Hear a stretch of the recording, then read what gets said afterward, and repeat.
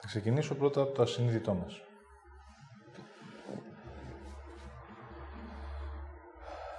Μέσα σε αυτό υπάρχει ένα πιστεύω,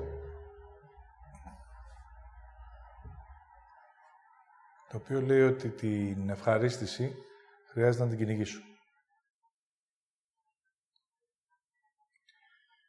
Χρειάζεται να κάνω κάτι για να μπορέσει αυτή να έρθει σε μένα. Θα δώσω λίγο το μικρόφωνο.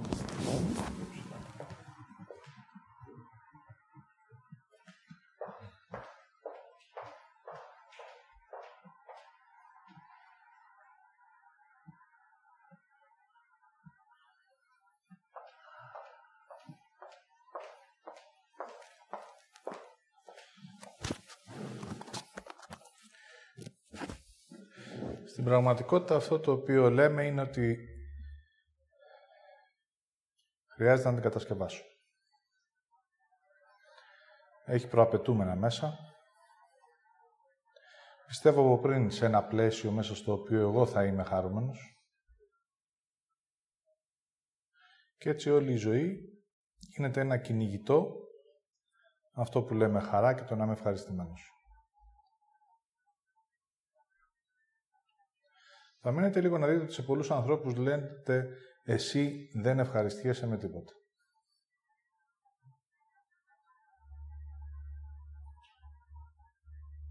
Εκεί μπορείτε να δείτε ότι εκεί υπάρχει μόνο ένας νους. Γιατί η ευχαρίστηση είναι κάτι που έρχεται μέσα από το στήθος σου, μέσα από την καρδιά σου, μέσα από ένα άνοιγμα. Δηλαδή έχεις λάβει κάτι. Έτσι, μέσα από τη διαστρέβλωση, όλοι κυνηγάμε μία χαρά. Όλοι λέμε πώς θα μπορέσει αυτό να συμβεί. Όλες οι διδασκαλίες αυτό λένε. Δες τη ζωή χαρούμενα, να είσαι χαρούμενος, να χαμογελάς. Να κάνεις θετικά πράγματα. Και έτσι ποτέ δεν κοιτάμε μέσα μας να δούμε ποια είναι τα εμπόδια. Ποιο είναι το εμπόδιο για το οποίο εγώ τελικά μέσα μου δεν έχω ένα άνοιγμα για να μπορέσω να νιώσω για λίγο την ευχαρίστηση.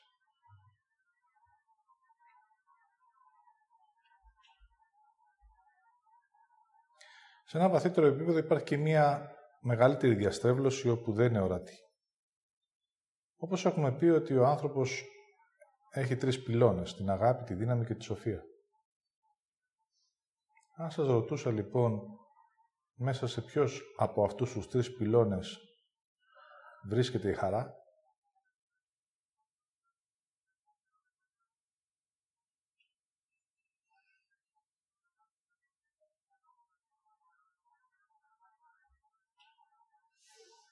δώστε μια απάντηση μέσα σας για να δείτε λιγάκι μέσα στο ασυνείδητό σας τι πιστεύετε. Τι από τα 3 χρειάζεστε για να μπορέσετε να νιώσετε ευχαρίστηση και χαρά.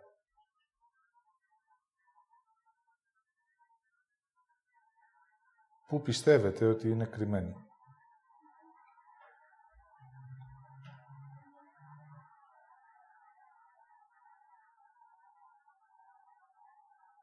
Μεγάλη κατηγορία ανθρώπων πιστεύει ότι όταν αγαπάει τους άλλους, τότε νιώθει μια ευχαρίστηση.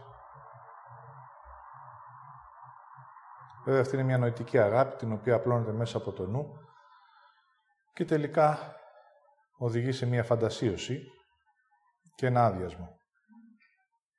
Πίσω από την αγάπη δεν κρύβεται η ευχαρίστηση.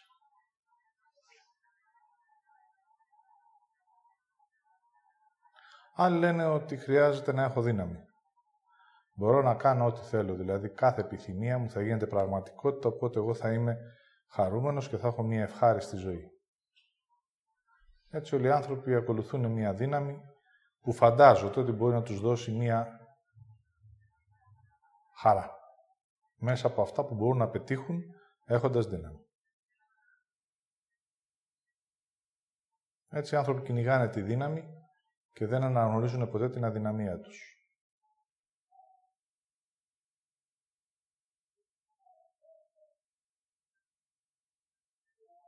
Και όμως, η χαρά κρύβεται μέσα στη σοφία.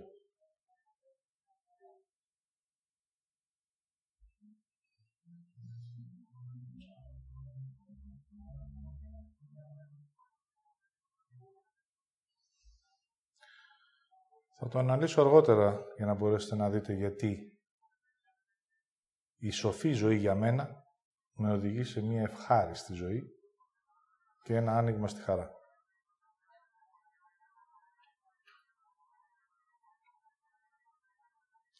Πρώτα όμως χρειάζεται για να μπορέσουμε να φτάσουμε εκεί να δούμε ποια είναι τα εμπόδια μέσα μας.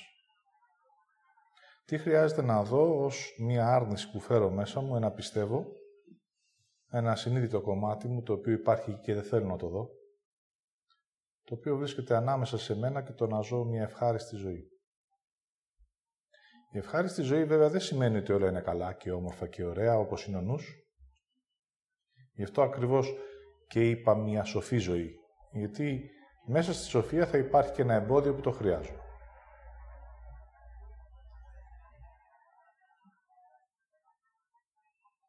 Αν μπορώ βέβαια να νιώθω και να αισθάνομαι, τότε ένα εμπόδιο που εγώ μέσα από το νου μου το λέω κρίση, το κρίνω και δεν θέλω να το βιώσω, τότε δεν θα μπορέσω να δω την ουσία που κρύβεται πίσω από αυτό. Να γνωρίζω ότι πολλές φορές στη ζωή μου έχουν μπει εμπόδια μπροστά μου, τα οποία χρειαζόμουν για να μπορέσω να αλλάξω πορεία. Ο λόγος που έμπαινε ένα εμπόδιο μπροστά μου ήταν γιατί ακριβώς εκεί που το πήγαινα ήταν λάθος. Οπότε ένα εμπόδιο ήταν για μένα αυτό που χρειαζόμουν. Για να μπορέσει να με σταματήσει, δηλαδή να μην είμαι μέσα στο νου μου και να κάνω αλλοπρόσωλα πράγματα. Όσο και σας φαίνεται περίεργο, η σοφή ζωή, η αλήθεια, ο Θεός θα έβαζε εμπόδια σε μένα για να σταματήσω, για να μπορέσω να νιώσω, να αισθανθώ και μέσα από αυτό να αλλάξω πορεία. Όμως για ένα νου, ο οποίος είναι πονηρός και παίρνει μια αξία ψεύτικη από το να μπορεί να ξεπερνάει τα εμπόδια, θα έκανε 2-3 παραδρόμους για να μην σταματήσω να νιώσω και να αισθανθώ. Και έτσι να χάσω τη σοφία, να χάσω την αλλαγή, να χάσω το δρόμο που θα με οδηγούσε σε μια άλλη ζωή με ευχαρίστηση.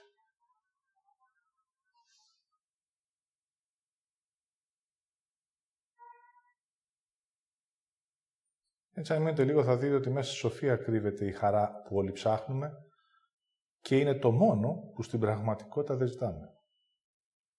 Δηλαδή τη σοφία του εαυτού μας. Η δεύτερη διαστρέβλωση είναι ότι η σοφία είναι καθολική. Δηλαδή υπάρχει μία, ενώ στην πραγματικότητα ο κάθε ένας έχει τη σοφία του γιατί έχει δημιουργηθεί για μία συγκεκριμένη θέση. Έτσι, αν συναντήσω την εσωτερική μου σοφία, θα αρχίζω να ζω μία ευχάριστη ζωή όπως ακριβώς είναι.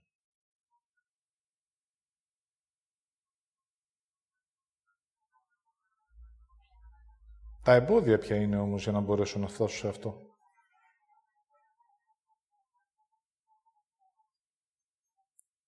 Το πρώτο εμπόδιο που έρχεται μέσα από ένα βαθιά συνείδητο των ανθρώπων είναι η αδυναμία.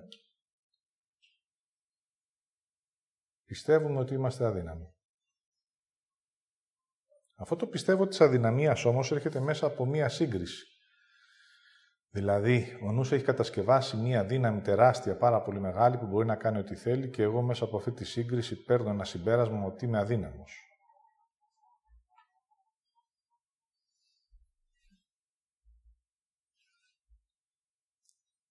Στην πραγματικότητα, ως δημιούργημα δεν είμαι ποτέ αδύναμος. Απλά έχω όση δύναμη χρειάζομαι για να μπορώ να υπάρχω εγώ ως αλήθεια στη γη.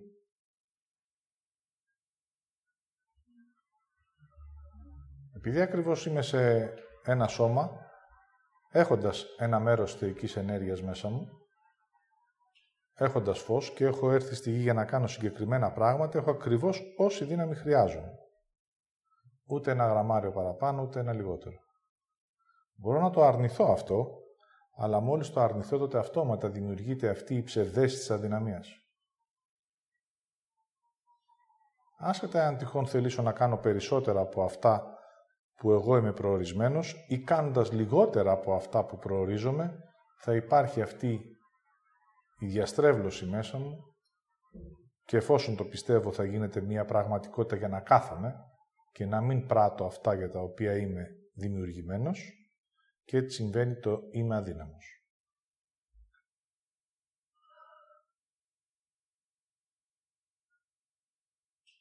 Εάν δεν μείνω λίγο με τον εαυτό μου να δω μέσα μου και να αρχίζω να παίρνω επαφή με αυτό το βαθύ πιστεύω της αδυναμίας,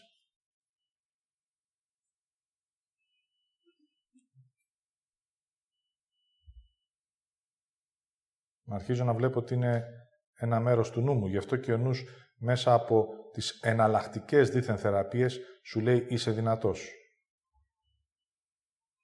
Αντί να σου πει η αίσθησή σου ότι είσαι σε λάθος μέρος, σε λάθος ζωή, σου λέει ότι είσαι δυνατός, άρα μπορείς αυτό το οποίο πιστεύεις μέσα από το νου σου να το κάνεις και εσύ πραγματικότητα. Αφού μπορεί αυτός, μπορώ και εγώ. Κοίτα τον μπροστινό σου που τρέχει γρήγορα, αν το θελήσεις μπορείς να μπεις και εσύ σε αυτό.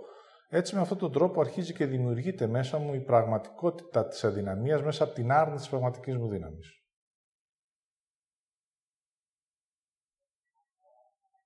Αν αυτό το πιστέψετε και το κάνετε δικό σας και όχι να νιώσετε μέσα σας τι συμβαίνει, τότε ανοίγετε την πόρτα και περνάει μέσα σας μία δαιμονική ενέργεια που αρχίζει και σου παίρνει μέσα το πιστεύω όλη σου τη δύναμη. Την πραγματική όμως. Είτε μένεις ακίνητος, γιατί γίνεσαι φοβικός, είτε γίνεσαι υπερβολικός, γιατί είσαι φαντασιόπληκτος.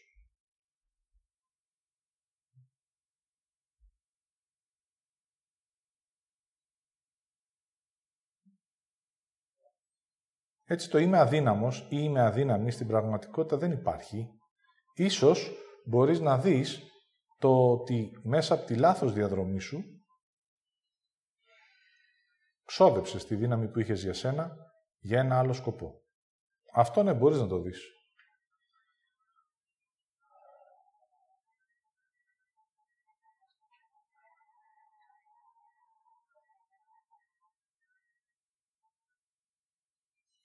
Έτσι, αφήνοντας τη σοφία μου, δηλαδή το δρόμο για τον οποίο έχω γεννηθεί εγώ και παίρνοντας έναν άλλο δρόμο, αρχίζω και χάνω δύναμη.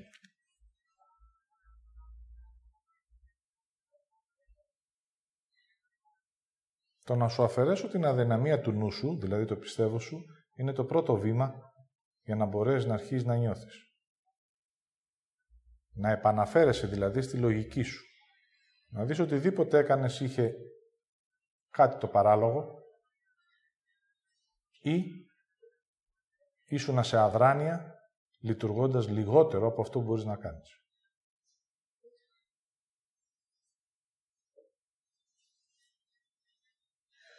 Έτσι, αν μείνεις εκεί θα δεις ότι υπήρχε ένα ξόδεμα. Τελικά δεν ήμουν αδύναμος. Σε λάθος δρόμο ήμουν.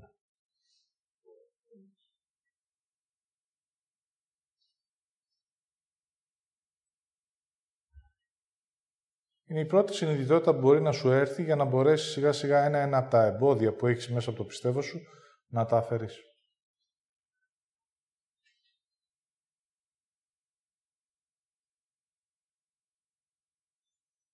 Μόλις μείνεις αυτό και αφαιρέσεις το πρώτο εμπόδιο και κάτσεις σε εσένα, θα νιώσεις βαθιά το ξόδεμα και αμέσως μετά θα έρθει το επόμενο εμπόδιο που χρειάζεται να αφαιρέσεις για να μπορέσεις να φτάσεις στην ευχαρίστηση, στη χαρά. Το δεύτερο είναι η θλίψη. Είναι το δεύτερο εμπόδιο που χρειάζεται να μείνεις να το βιώσεις, γιατί αυτή η θλίψη που θα περιγράψω τώρα έρχεται μέσα από την προδοσία του εαυτού.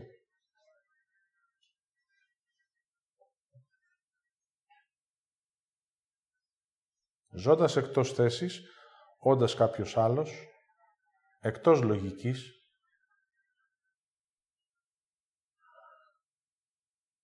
υπάρχει ένα εσωτερικό κλάμα, το οποίο υπήρχε εκεί για να μπορέσω να δω.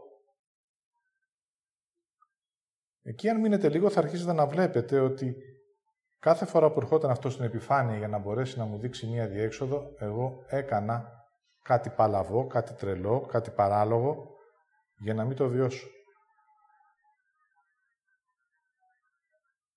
Πίστευα σε μία άλλη μέρα, είχα μία προσδοκία για να συνεχίσω στο δρόμο του λάθους και έτσι η θλίψη μέσα μου μεγάλωνε, αντί να τη βιώνω για να μου δείξει αυτό που χρειάζεται να αλλάξω. Και ο πρώτος δρόμος και ο δεύτερος, στην πραγματικότητα, άρχισαν σιγά σιγά να με απομακρύνουν από την εσωτερική μου σοφία, δηλαδή ποιο ήταν το γνώριμο για μένα.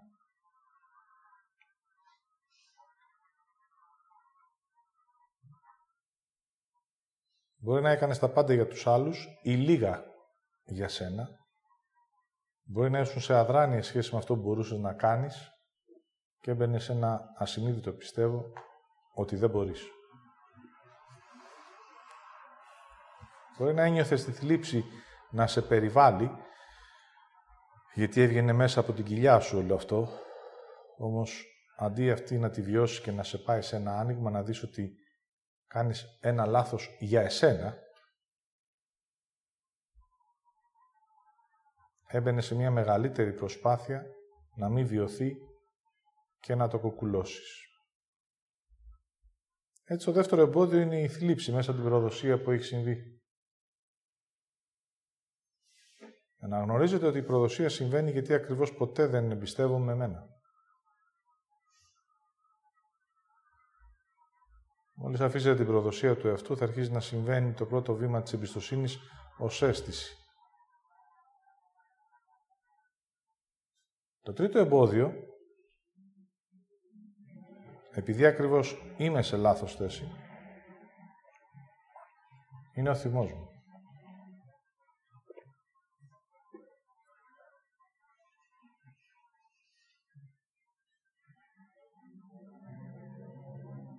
Ο εαυτός αδύναμος, θλιμμένος και θυμωμένος.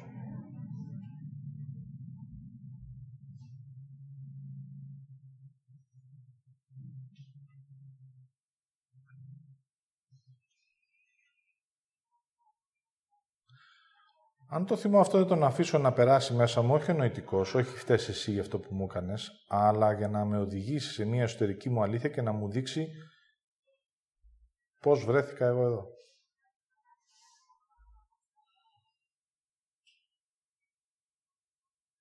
Δηλαδή να αρχίζει να μου γίνεται συνειδητό ότι αυτό το οποίο εγώ έχω κάνει μέχρι σήμερα δεν το θέλω. Έτσι όταν συνεχίζω να τρώω κάτι που δεν το θέλω, σε ένα βαθύτερο επίπεδο μόνο θα είμαι θυμωμένος. Γιατί δεν ζω αυτό που είναι για μένα.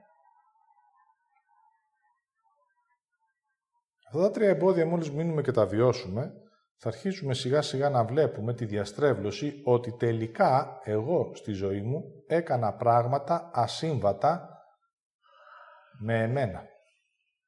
Θα μείνετε λίγο στο ασύμβατο, γιατί είναι σαν να σου δίνουν δύο πράγματα τα οποία το ένα είναι το γνώριμό σου,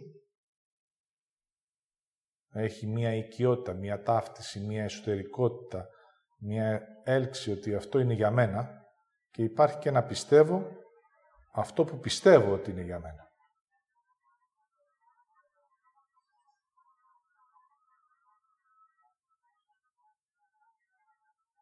Έτσι μέσα από αυτό το βαθύ πιστεύω εγώ, άρχισα να διαλέγω πράγματα τα οποία δεν ήταν για μένα. Αν μείνετε λίγο στη θέση σας, θα αρχίζετε αυτό να το συνειδητοποιείτε. Θα έρχονται μπροστά σας αυτή τη στιγμή στιγμές όπου κάνατε πράγματα τα οποία δεν θα τα κάνατε αν ήσασταν ο εαυτός σας.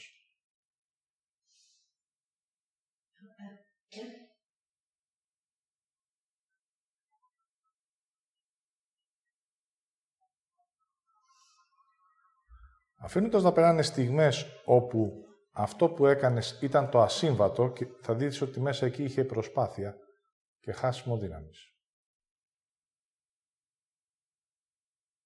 Θα θα δεις ότι είχε θλίψει και μία προσδοκία για μία αλλαγή ως αποτέλεσμα. Και θα δεις τον αόρατο θυμό που ήσουν έτοιμος να εκραγείς, γιατί ακριβώς αυτό δεν είναι για σένα.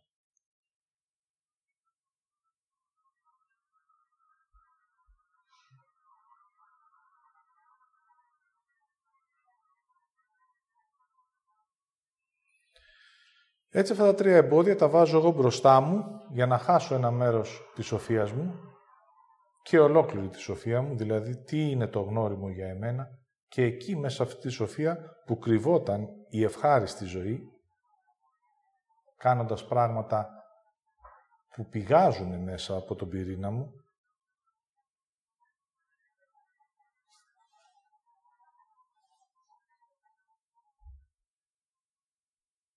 θα συμβαίνανε χωρίς προσπάθεια, θα μου δίνανε στιγμές ανοίγματος, γιατί η πράξη θα ερχόταν εκ των έσω και θα συναντούσα κάτι γνώριμο. Τι θα συναντούσα? Θα σας το δείξω ως περιγραφή. Όταν υπάρχει ένας δρόμος που είναι για μένα, τότε εγώ γνωρίζω από πριν τι θα συναντήσω. Είναι σαν να σου λένε να φύγεις από εδώ και να πας στην Αθήνα και σε κάθε ένα τετράγωνο θα υπάρχει κάτι που είναι δικό σου.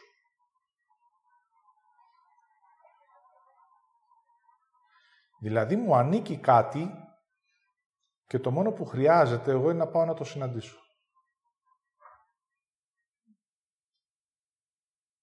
Δεν μου ανήκει ως κτήση.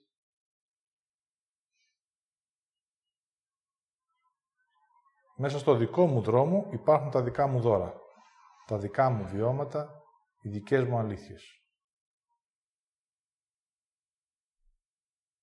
Κάθε φορά που θα συναντάω κάτι δικό μου, τότε αυτό θα με θρέφει και αυτή η τροφή που θα λαμβάνω μέσα στο περπάτημα θα είναι η ευχαρίστησή μου. Γιατί η τροφή μου και εγώ είμαστε συμβατοί.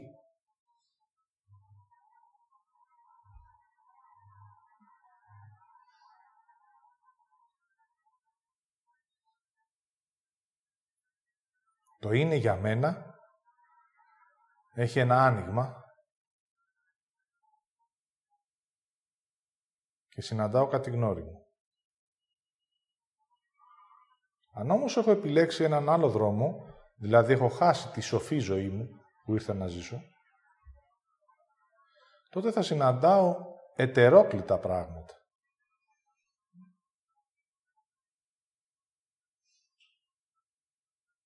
Μπορεί να συναντήσω ένα ωραίο αυτοκίνητο, το οποίο όμως δεν έχει καμία σημασία εσωτερική για εμένα, δηλαδή δεν είναι καθόλου ως αξία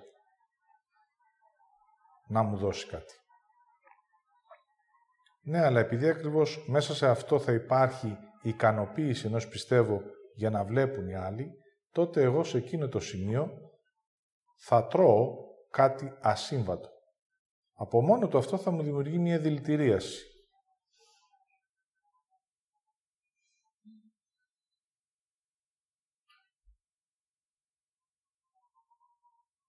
Το εξωτερικό πιστεύω είναι, μα δεν σου λείπει τίποτα. Το εσωτερικό είναι ότι αυτό που τρώω δεν είναι για μένα. Το εξωτερικό είσαι πάρα πολύ τυχερός, γιατί έχεις τα πάντα από αυτά που πιστεύουμε ότι θα σου δίνανε μια ευχάριστη ζωή. Το εσωτερικό είναι ότι αυτό δεν τρώγεται.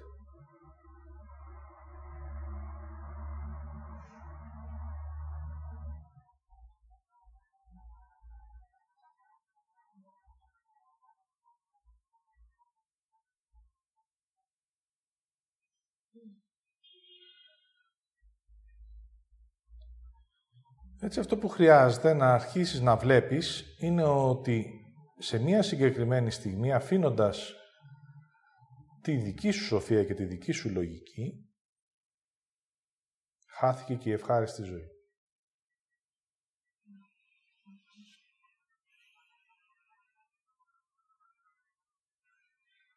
Χάθηκε η ευχαρίστηση. Μόλις μείνεις λίγο σε αυτό, αυτό έχει μέσα ένα εσωτερικό σεισμό.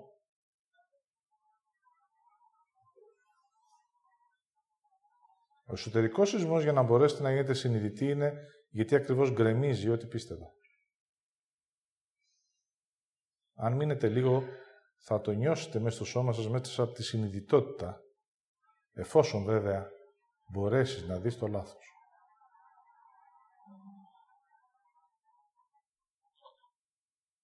Ο εσωτερικός σεισμός θα επιφέρει αλλαγές σε μια βαθιά εσωτερικότητα μες στο σώμα. Δεν είναι απλά το είδα.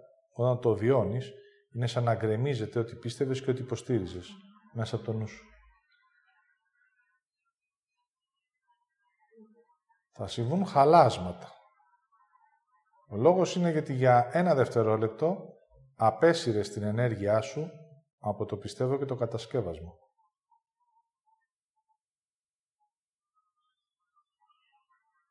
Σε εκείνο το σημείο είναι σαν να πέφτεις από ένα ψηλό κτίριο.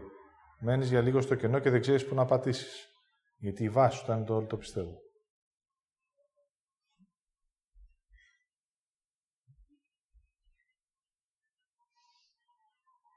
Εκεί αρχίζεις να συνειδητοποιείς ότι δεν μπορείς να είσαι θυμωμένος με κανέναν από αυτούς που συνάντησες.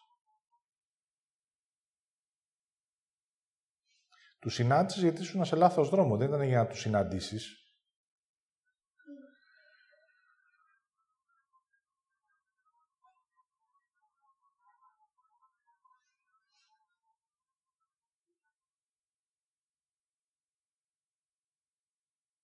Ακόμα όμως και αν ήταν ο λάθος άνθρωπος που συνάντησες, αν ήσουν ασυνειδητός και έμενες σε αυτό που νιώθεις και αυτό που θα αισθάνεσαι, τότε ο λάθος άνθρωπος θα σου έλεγε άλλαξε δρόμο.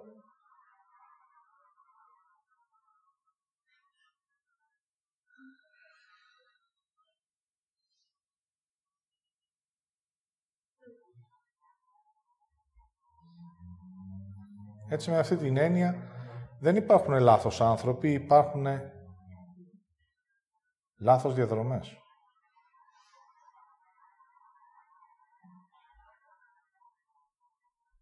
Υπάρχει αυτό που ήρθα να ζήσω και να κάνω και αυτό που επέλεξα.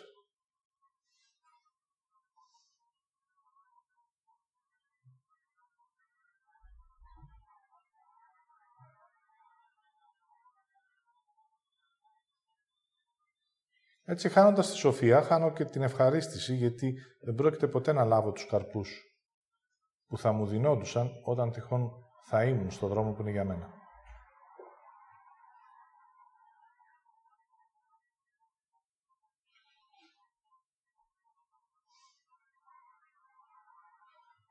Όσο είμαι σε λάθος δρόμο, τόσο θα μπαίνω χωρίς να θέλω να συνειδητοποιήσω όλη αυτή τη διαδρομή.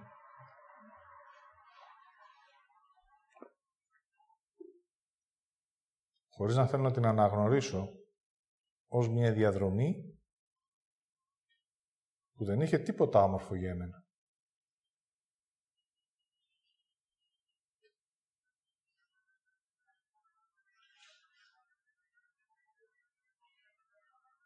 Είχε όμως εμένα.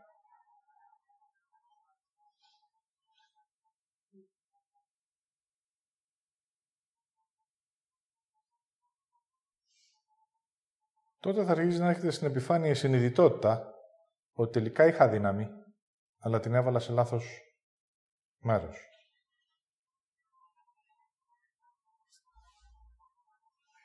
Τελικά η ζωή έχει για μένα να λάβω ευχάριστα πράγματα, όμως εγώ ποτέ δεν ήμουν σε σωστή θέση και σε σωστό μέρος.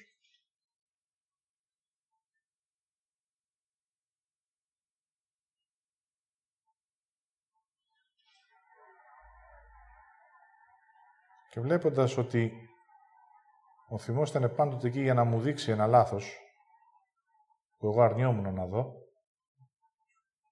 τον άφηνα και γινότανε κρίση και θυμός για τους άλλους.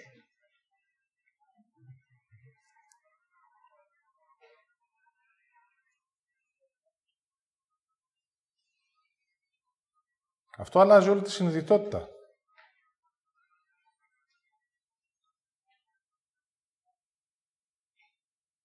Σε εκείνο το σημείο θα έρθει ο νους και θα σου πει τι έχασες.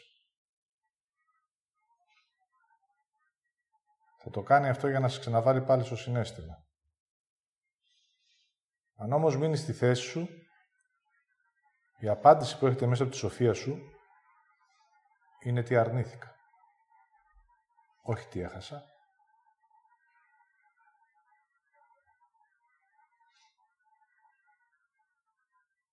Χάνεις κάτι που το έχεις. Κάτι που δεν το έχεις δεν μπορείς να το χάσεις. Μπορείς να δεις ότι απλά δεν το γεύτηκες.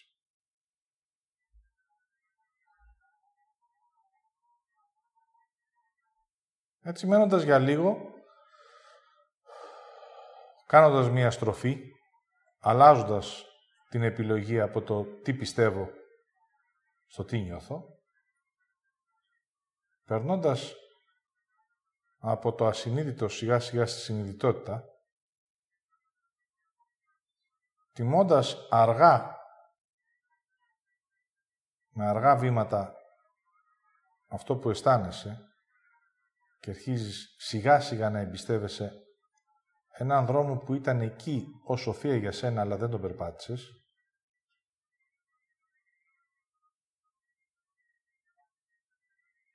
μόλις θα κάνεις ένα πρώτο βήμα της αλλαγής, εκεί θα φοβηθείς.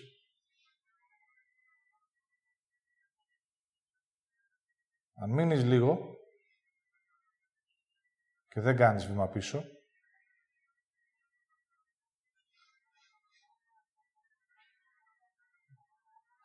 αρχίζεις να βλέπεις ότι κάτι έλαβες.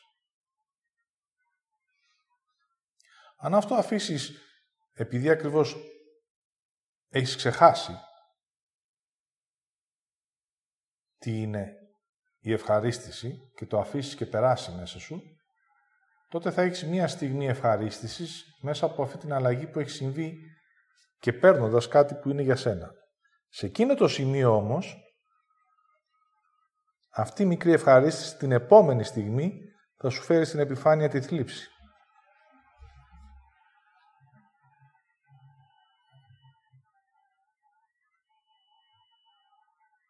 Εσύ δεν έχεις συνειδητότητα να δεις ότι αυτή η θλίψη δεν είναι παρούσα, δεν έρχεται από την παρούσα στιγμή. Δεν είσαι συνειδητός. Χάνεσαι πιστεύοντας, πάλι μέσα το πιστεύω, ότι η θλίψη έρχεται από το τώρα.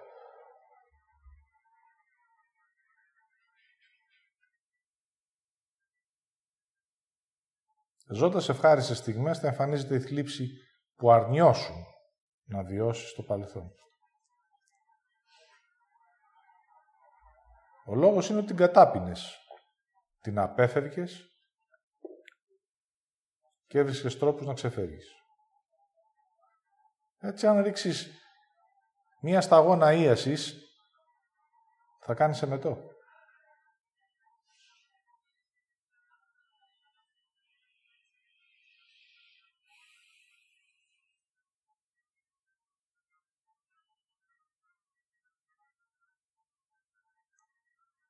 Θα σκεφτείς ή η σταγόνα προκάλεσε τον εμετό ή αυτό υπήρχε μέσα μου και το νέο μου έδειξε το παλιό.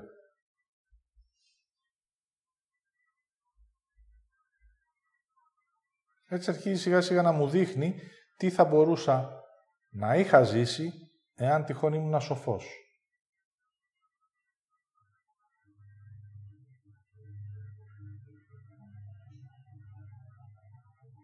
Όχι για να με κρίνω, για να δω την έλλειψη της σοφίας μου.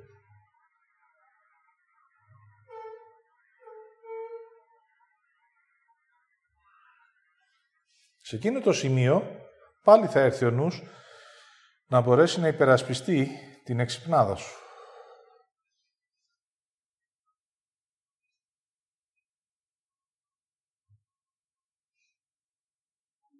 Για να μην φτάσεις στο σημείο να δεις ότι δεν είχε σοφία.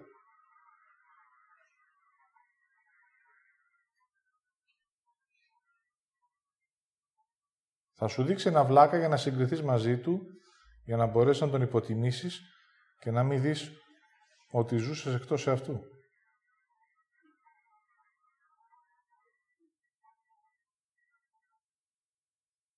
Τότε θα αρχίσεις να συνειδητοποιείς ότι μέσα από αυτές τις συγκρίσεις του νου, το μόνο που μπορείς να πάρεις είναι ικανοποίηση, αλλά ακόμα δεν θες να την αφήσεις, Γιατί αν μέσα σου δεχτείς σε ένα βαθύτερο επίπεδο ότι έχεις χάσει τη σοφία σου,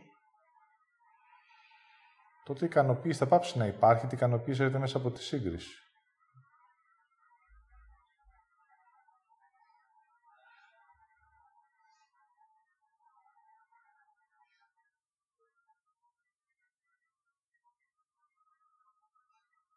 Αν επιτρέψεις αυτή τη διαδικασία και συνεχίσεις την πορεία στην καινούργια σου ζωή, βήμα-βήμα, θα αρχίσεις να συνειδητοποιείς ότι οι ευχάριστες στιγμές αρχίζουν να πληθαίνουν. Εκεί θα δεις ότι λαμβάνεις κάτι νέο και κρατάς κάτι παλιό. Μόλις λάβεις κάτι νέο είναι γιατί ακριβώς σε ασυνείδητο επίπεδο κάτι άφησες. Μπορεί και μέσα από την απόγνωσή σου, μέσα από το δεν μπορώ άλλο, δεν είναι ακόμα συνειδητό. Οπότε, την ώρα που θα λάβεις κάτι νέο, αυτό θα έρθει σε αντιπαράθεση με αυτό που ακόμα κρατάς. Εκεί πάλι θα συμβεί ένα καινούριο λάθος, θα κάνεις μια σύγκριση. Γιατί έχεις ακόμα νου, δηλαδή να κρατήσω το νέο και να αφήσω το παλιό. Ποιο είναι καλύτερο, ποιο είναι χειρότερο, τι μου δίνει. Αν δεν είσαι συνειδητός να δεις ότι αυτή είναι μια διαδικασία του νου και μέσα από αυτό δεν θέλεις να νιώσεις και να αισθανθείς το νέο που λαμβάνεις, να το γευτείς, να δεις αν σου αρέσει, να δεις αν το θέλεις, να δεις αν νιώθεις ευχάριστα,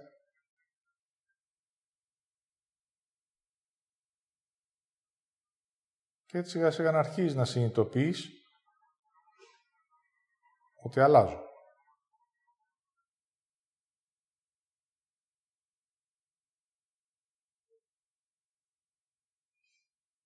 Ακόμα δεν έχεις τη συνειδητότητα της αλλαγής, γιατί ενώ έχεις αλλάξει δρόμο,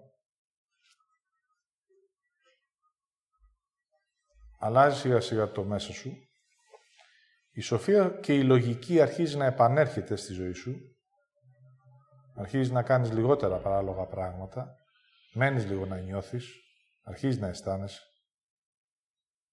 μπαίνεις σε μια αμφισβήτηση, παίρνεις τον χρόνο σου.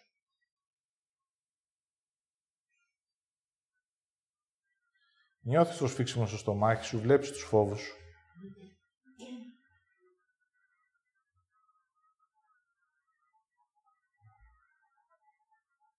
Μέχρι να φτάσεις να αρχίσεις να αναγνωρίζεις τις ευχάριστες στιγμές που έρχονται, γιατί ακριβώς αρχίζεις να υπάρχεις εσύ μέσα από αυτό που αισθάνεσαι.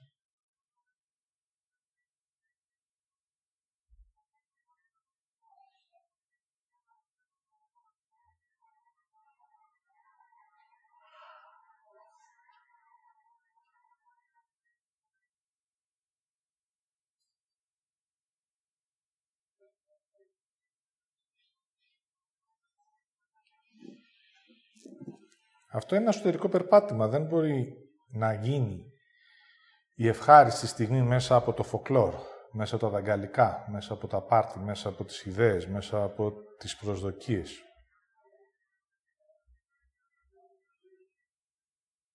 Δεν έρχεται μέσα από ένα κατασκεύασμα, έρχεται μέσα από μια αλλαγή κατεύθυνσης.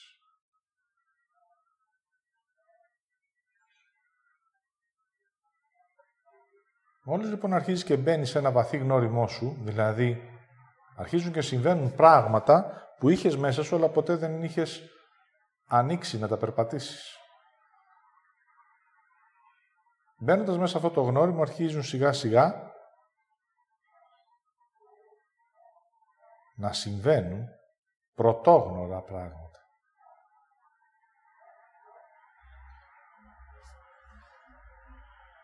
Εκεί έρχεται το «δεν το πιστεύω». Το πώς είναι δυνατόν. Εκεί θα έρθει πάλι η απαξίωση ή ο ενθουσιασμός και η υπεραξία για να σε πάρουν από τη θέση σου. Ενώ αν μείνεις στη συνειδητότητά σου θα δεις ότι απλά συνάντησες ένα βαθύτερο κομμάτι που πάντοτε είχες, αλλά ποτέ δεν αποκαλύφθηκε. Αυτό είναι το έχεις ότι χρειάζεσαι. Δεν είναι ότι παρακαλάς από το Θεό και σου δίνει κάτι καινούριο. Το εσωτερικό σου περπάτημα συναντάει στην πραγματικότητα το γνώριμο που έχεις μέσα από τη γέννησή σου.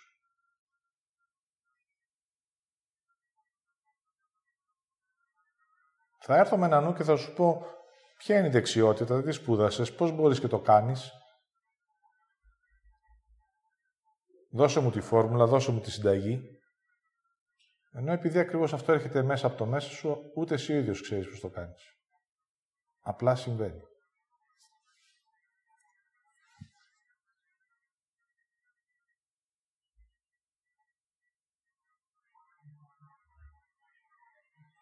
Έτσι, κάθε φορά που ανοίγεις ένα βαθύτερο κομμάτι του εαυτού σου, αρχίζουν και συμβαίνουν ευχάριστες στιγμές γιατί συναντάς κάτι γνώριμο. Η συνάντηση με εσένα είναι μια ευχαρίστηση.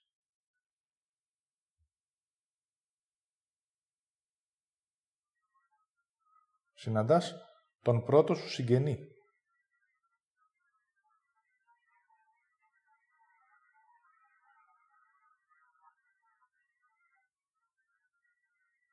Μου είναι γνώριμο.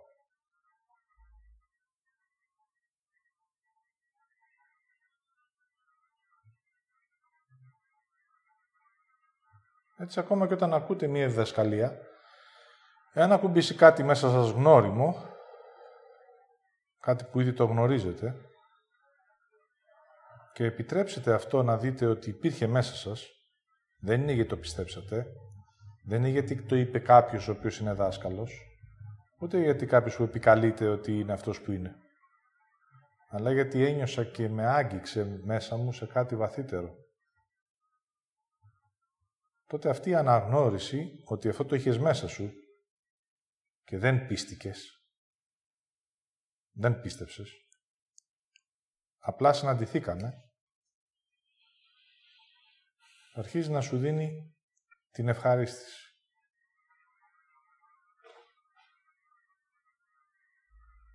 Θα δείτε ότι αν μείνετε λίγο με αυτό την ώρα που το ακουμπάτε, για να μπορέσετε να το νιώσετε, αμέσως το πετάτε.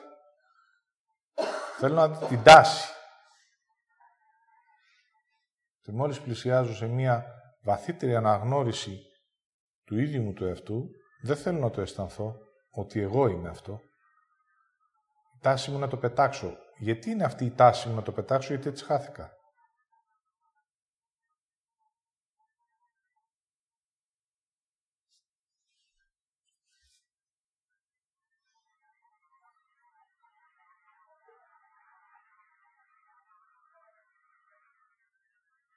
Έτσι υπάρχουν στιγμές στη ζωή μου που μπορώ μέσα από αυτό που εγώ είμαι και αυτό που κάνω, χωρίς σκέψη, χωρίς προσπάθεια, να συναντάω μέσα μου κάτι γνώριμο, όμως δεν θα επέτρεπα να το αισθανθώ και μέσα από αυτό το άνοιγμα να λάβω την ευχαρίστηση.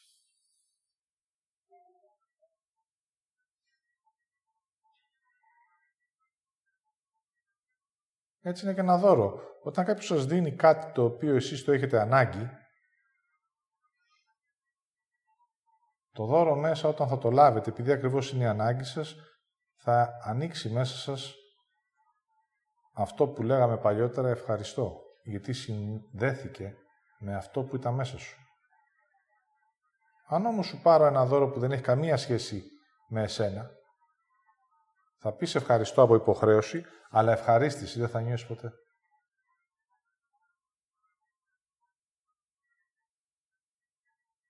Μέσα από αυτό το παράδειγμα μπορείτε να δείτε τη συνάφεια.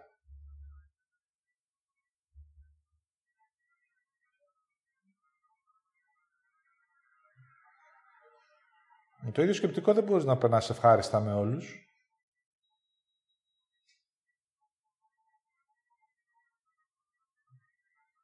Δεν μπορείς να γελάς με όλους.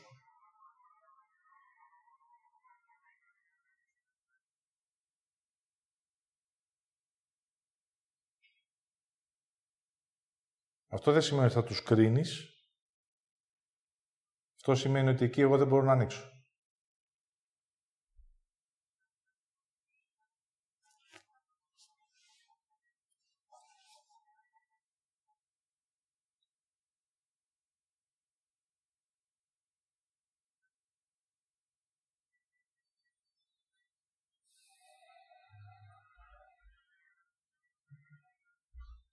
Έτσι, αν δεν μπορέσω να ζήσω με τη σοφία του εαυτού μου, με την αλήθεια μου, χαρά δεν υπάρχει περίπτωση ποτέ να συναντήσω στη γη.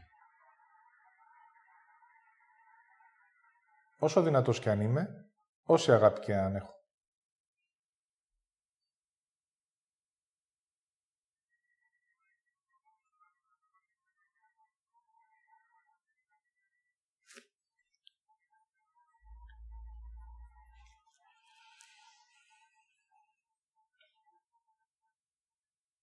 Έτσι, όταν σιγά σιγά αρχίζω και αναγνωρίζομαι,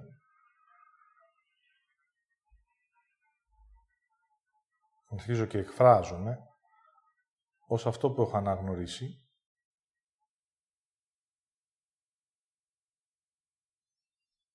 που σημαίνει ότι αρχίζω να περπατάω σιγά σιγά και τη δεχτικότητα αυτού που εμφανίζεται.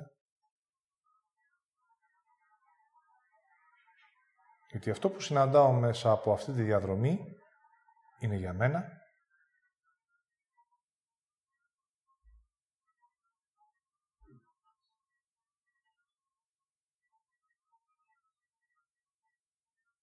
Χρειάζεται να το τιμήσω.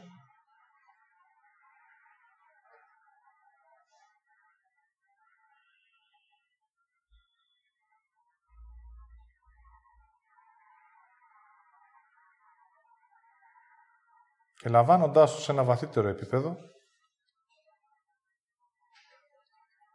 να αρχίζω να αισθάνομαι άνετα μέσα σε αυτό, ευχάριστα,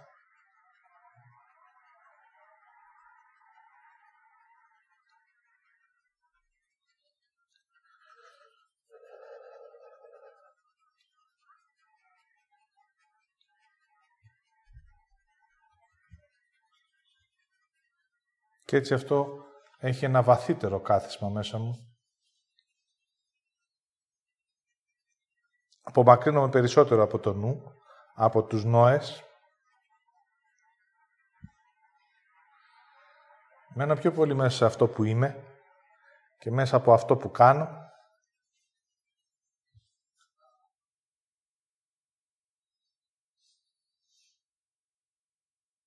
Νιώθω μια ευχαρίστηση. Σε εκείνο το σημείο, επειδή ακριβώς έχω αφήσει ένα μέρος του νου μου, δεν με ενδιαφέρει πια αν αυτό που είμαι σου αρέσει, αν αυτό που είμαι το πιστεύεις.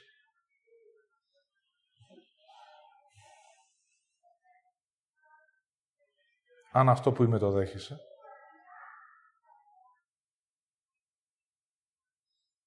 Εγώ απλά μένω στη θέση μου και αναβλύζω. Όποιος μπορέσει να νιώσει και να αισθανθεί τη βαθύτερη συγγένεια, τη ρίζα από την οποία προέρχομαι, που είναι σε ένα βαθύτερο επίπεδο το γνώριμός μου,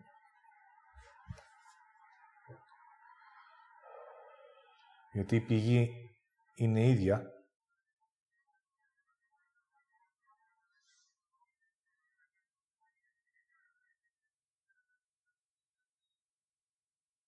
τότε θα ακολουθήσει την ενέργεια.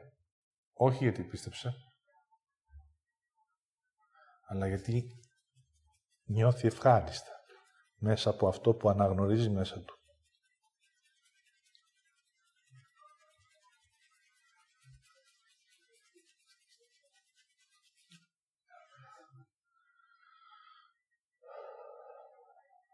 Το εγώ το αναγνωρίζω γιατί το ένιωσα, το αισθάνθηκα και έρχεται μέσα από το βαθύτερο πυρήνα μου, έχει εσένα μέσα. Έχει εμένα μέσα.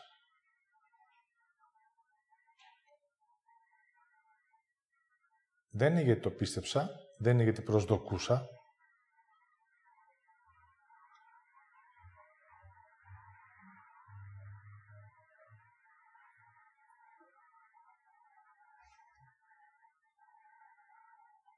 Είναι γιατί ένιωσα.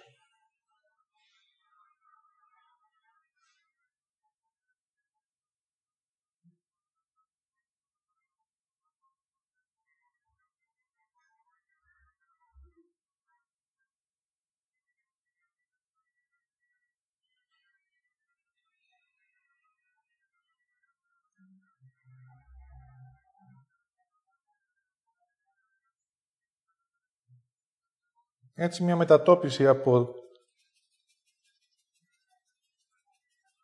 την ασάφεια στη σοφία, την εσωτερική σου, μια μετατόπιση από το χάσιμο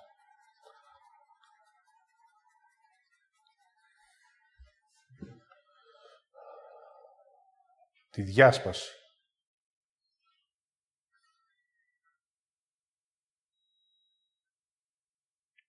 Σε ένα εσωτερικό δρόμο που έχει εμένα μέσα, και αυτός ο δρόμος έχει μόνο συγκεκριμένη κατεύθυνση και συγκεκριμένα όρια, τα πράγματα παύουν να είναι ασαφή μέσα από το πιστεύω, αλλά παίρνουν σχήμα μέσα από αυτό που νιώθω, αισθάνομαι και αναγνωρίζω.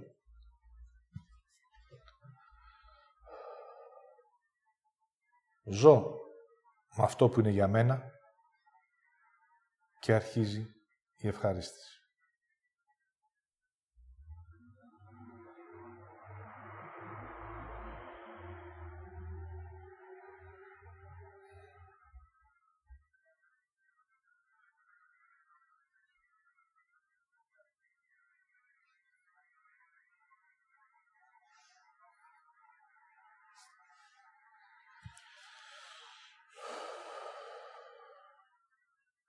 Μέχρι εδώ.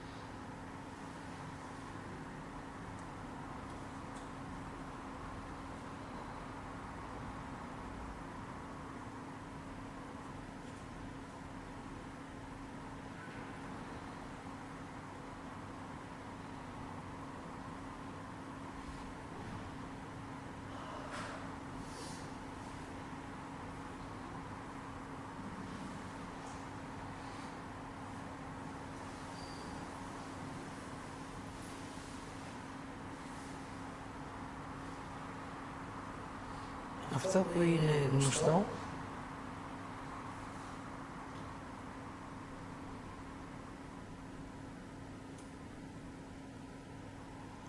είναι η ικανοποίηση.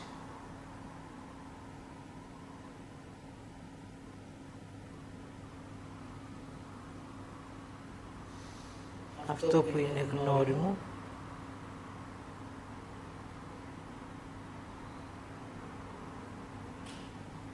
είναι η ευχαρίστηση.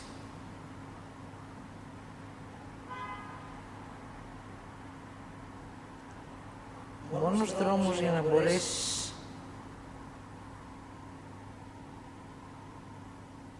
να φτάσεις εκεί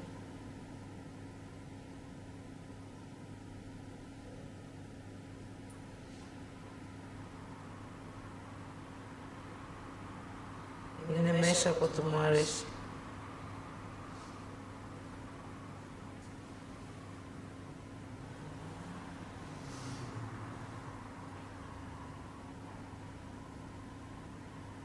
Έχεις μάθει να ευχαριστήσεις τους άλλους και το Θεό. Το όμως που νιώθεις μέσα από αυτή την ευχαρίστηση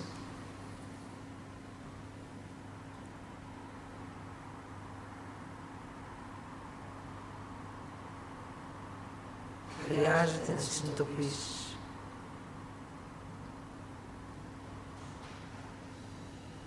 Αυτή η ευχαρίστηση είναι για κάτι που κάνεις.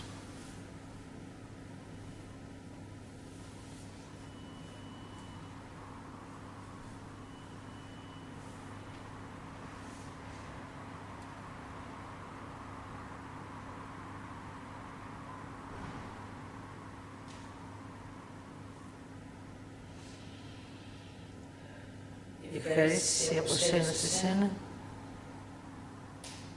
είναι για κάτι που αισθάνεσαι.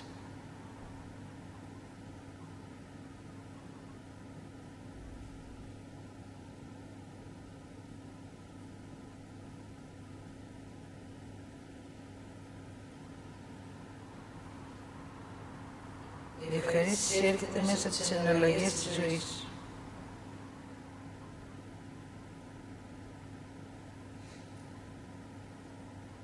Αισθάνεσαι, απλώνει αυτό μέσα σου.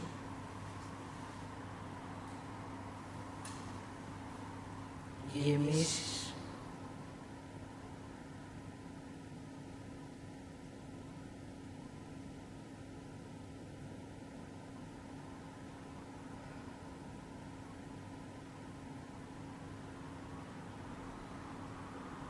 Και όταν αυτό αρχίσει να αδειάζει,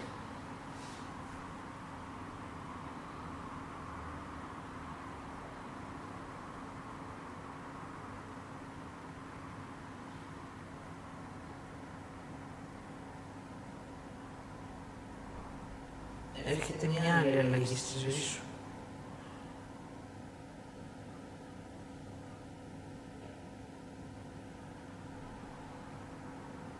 Και σε ευχαριστεί.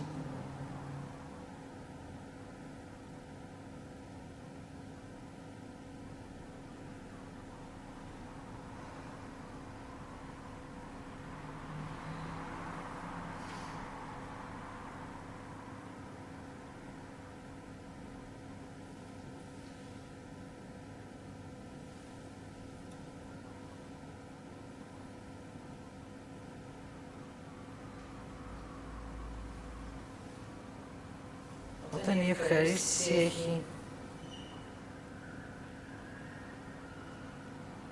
τους άλλους, εμένα, έχει μέσα συναισθήματα.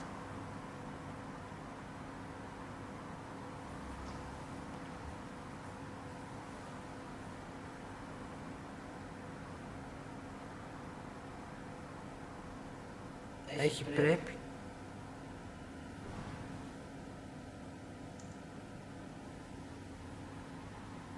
Έχει λύση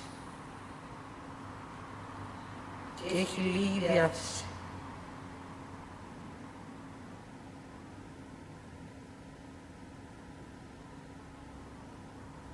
Η ευχαρίστηση από μένα σε μένα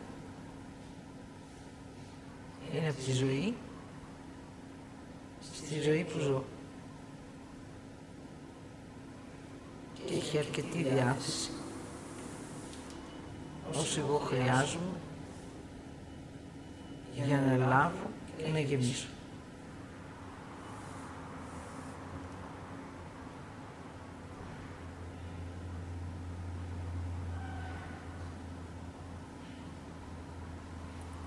Αν θέλεις να ευχαριστήσεις κάποιον,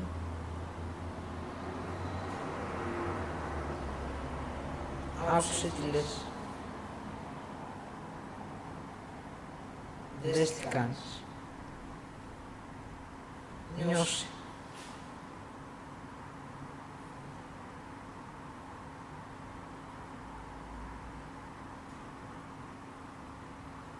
Και άλλαξε την ονομασία.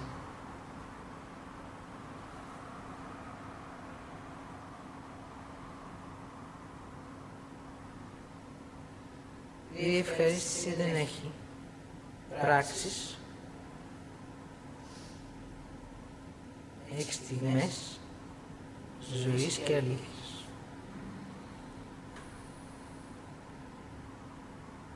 Αισθάνεσαι αυτό που λέει για σένα. αλλάζει η διάθεσή σου. Μεγαλώνει ή μικραίνει ανάλογα με αυτό που χρειάζεσαι να ζήσεις.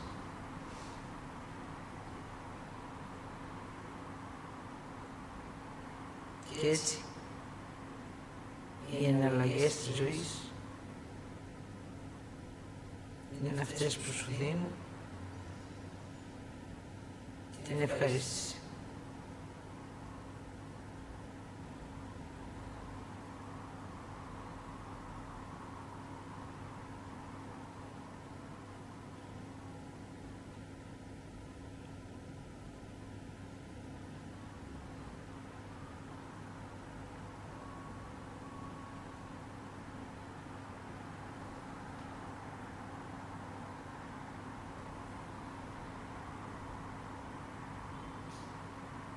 Αν πεις πόσο ευχαριστήθηκα, Θεέ μου,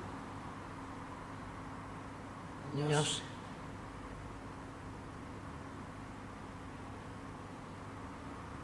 Και άλλαξε το ευχαριστήθηκα με το ικανοποιήθηκα.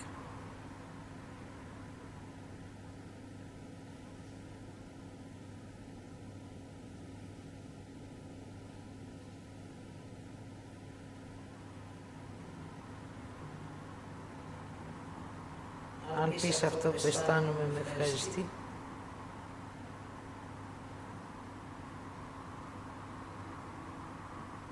άνοιξε τη διάθεσή σου να απλώσεις περισσότερο, να αισθανθείς και να γεμίσεις. Αυτή είναι η ευχαρίστηση.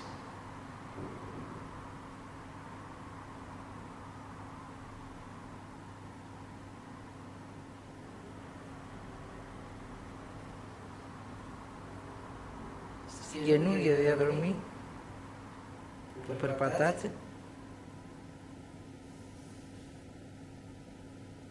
έχει γνώριμο και γνωστό.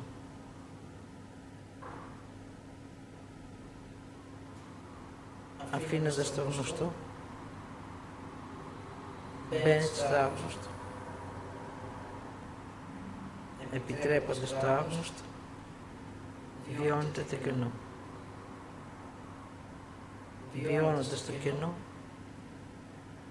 πάτε στο γνώριμο. Εκεί έχει ό,τι χρειάζεστε. Ευχαρίστηση, χαρά, ομορφιά, διάθεση, χρόνο για εσάς και ζωή.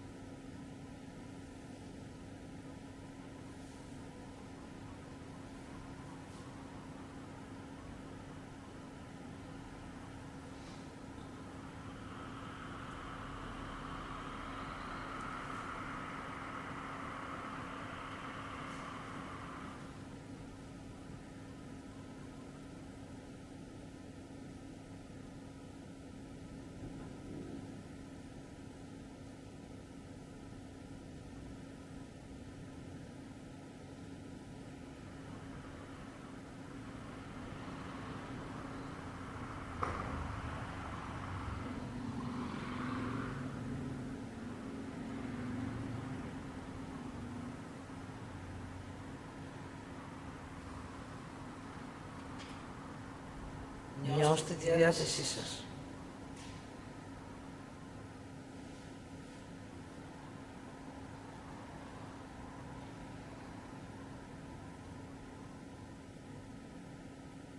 Αν θέλει να λάβει, ή αν θέλει να κάνει.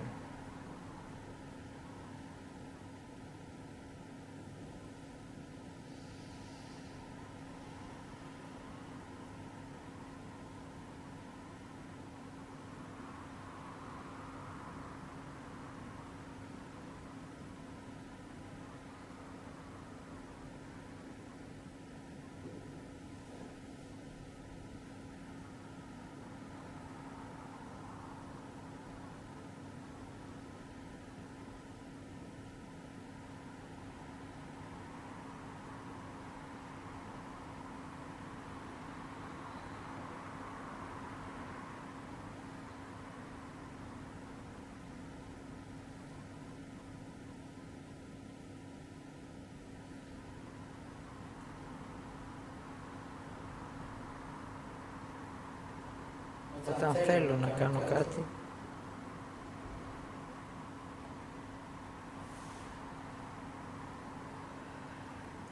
λαμβάνω ευχαρίστηση.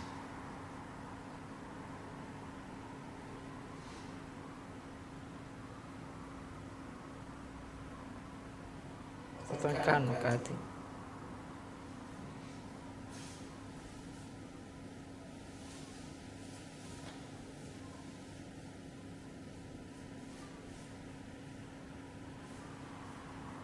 κάνω ευχαρίστηση.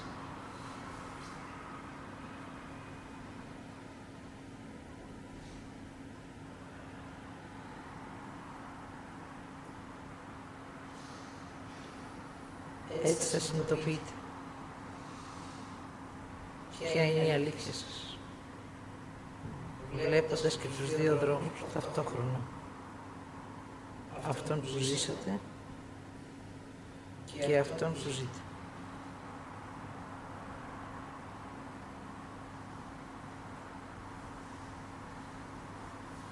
Το που θα νιώσει ο καθένας, θα αισθανθεί, είναι απερίγραπτο. Για τον καθένα είναι ξεχωριστό. Έχει μόνο τον εαυτό του, την αλήθεια του και την ευχαρίστησή του. Αυτή η ευχαρίστηση είναι σαν την αλήθεια του. Αυτή η αλήθεια του είναι για την δική του ζωή. Αυτό που νιώθει το γνωρίζει μόνο αυτός. Αυτό που περιγράφει είναι ο νους. Γι' αυτό είναι απερίγραπτο.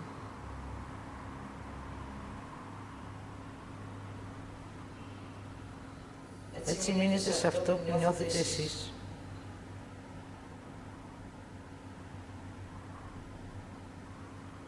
Απλώστε το. Βιώστε τη διάσταση.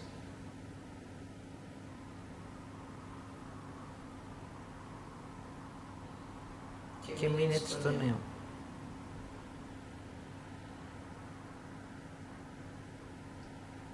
Ως αλήθεια εαυτού και αλήθεια ζωής.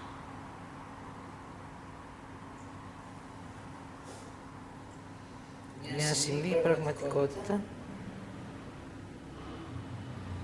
χρειάζεται η ευχαρίστηση να γίνει ένα με το γνώριμο.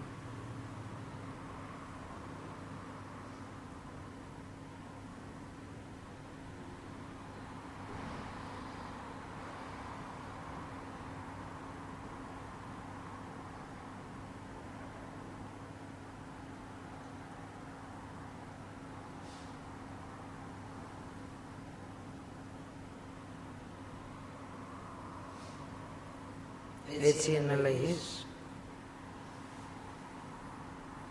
γίνονται ροή ζωής. Και εσύ αυτός που τη ζεις. Και ρέεις.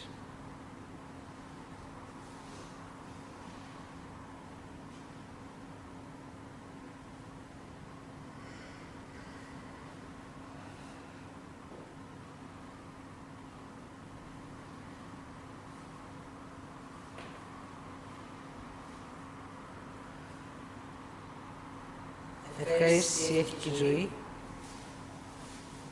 έχει και ο θάνατος.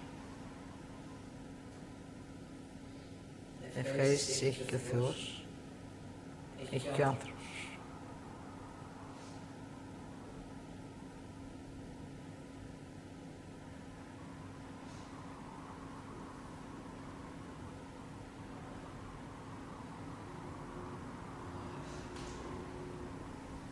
Απλά στο θάνατο δεν τη δέχεστε. Και σαν άνθρωποι δεν τη δέχεστε.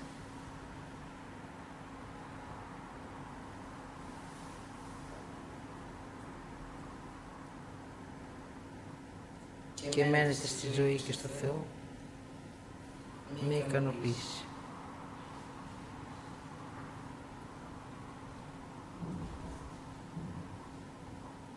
Τώρα γνωρίζετε.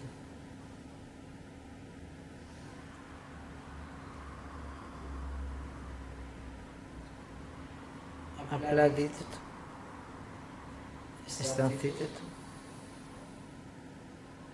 και απλώστε το. Αμήν.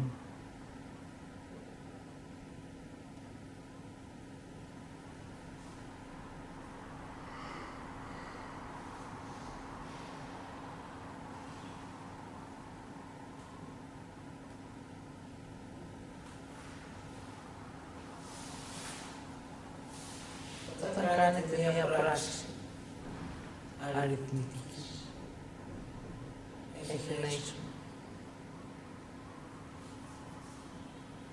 Το ίσο είναι το άθροισμα, η αλήθεια.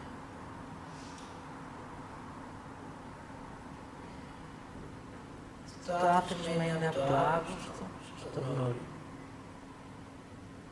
Αυτό το ίσο είναι η ώρα να αρχίσετε να το αισθάνεστε. Μετά από τη νιώσετε,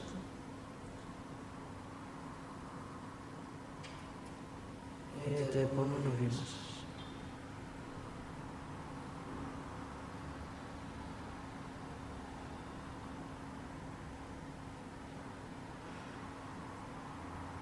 Έτσι θα δεχτείτε αυτό που είστε.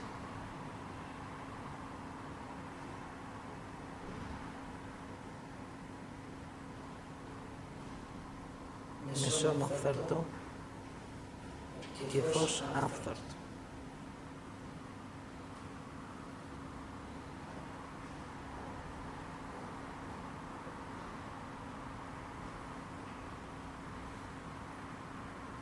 Έτσι θα δεχτείτε αλήθειες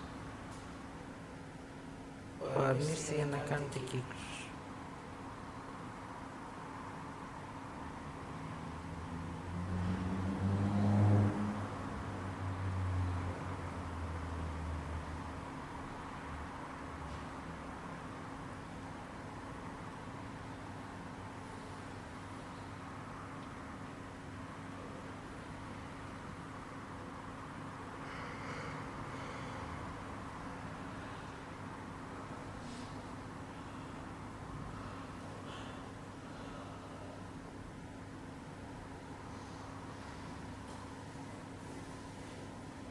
Ακούστε, δείτε, αισθανθείτε. Αναγνωρίστε την αλήθεια και δεχτείτε την πραγματικότητα. Αμήν.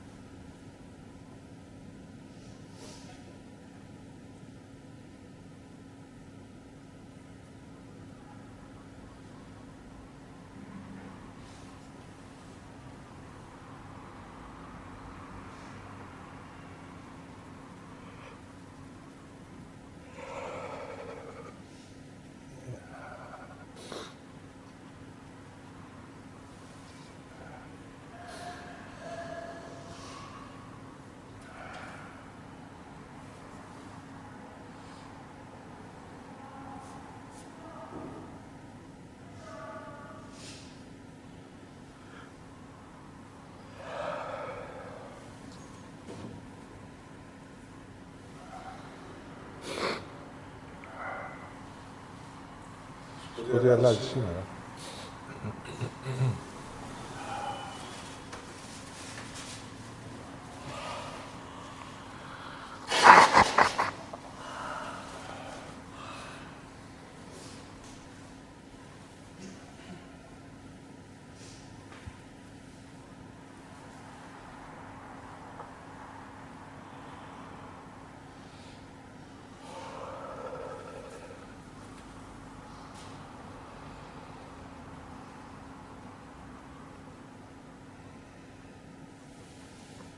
Εδώ και 20 μέρες μέσα μου υπήρχε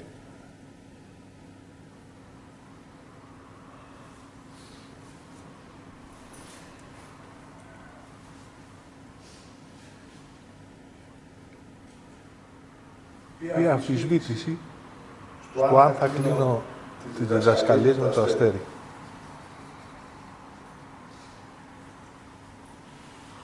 Το διαπραγματευόμουν μέσα μου.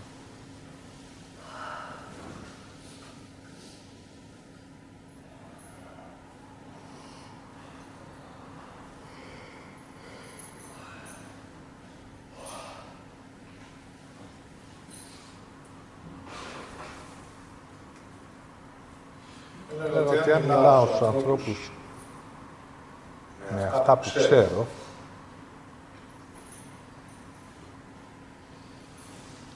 και αφαιρούσα το αστέρι από τις διδασκαλίες, τότε οι άνθρωποι σε πιστεύανε.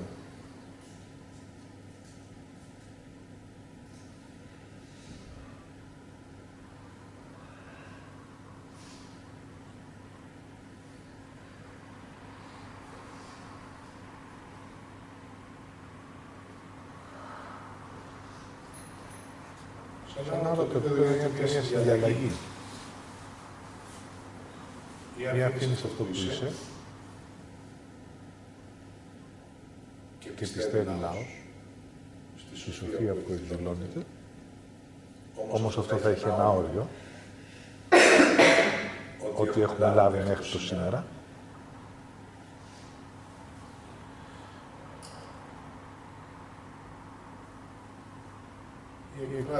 Σε αυτό που είσαι, ανοίγω μέσα μου σε ένα βαθύτερο επίπεδο, γιατί εγώ γνωρίζω ότι μέσα μου ως αίσθηση δεν έχω δώσει σχεδόν τίποτα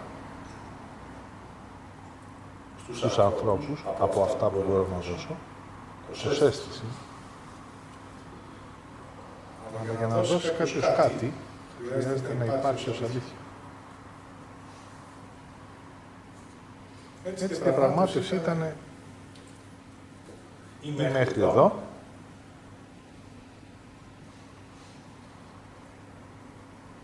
έκανα ό,τι μου είπες, χωρίς εγώ να θέλω.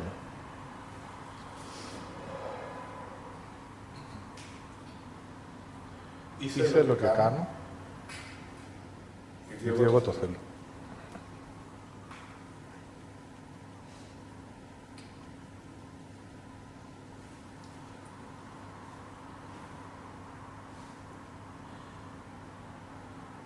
Μέσα μου μετατόπιση που έγινε ήταν αυτό είμαι.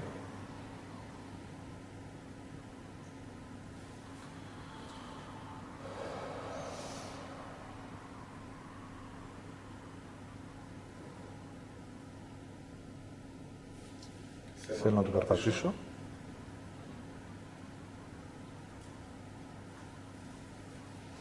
Άρα σιγά σιγά να υποχωρεί όλη αυτή η διαδικασία.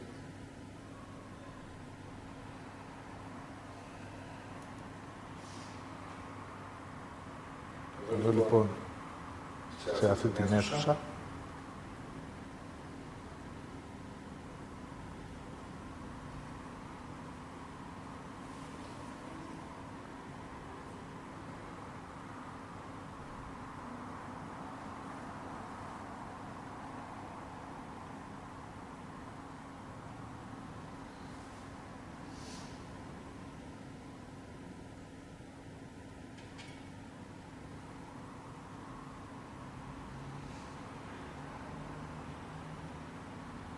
συμβαίνει αλήθεια.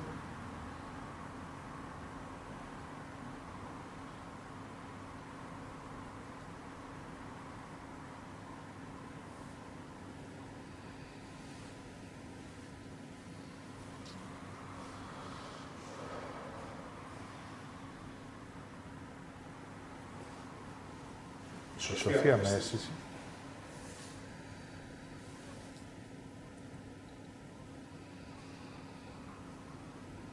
Η δύναμη που χρειάζονται οι άνθρωποι.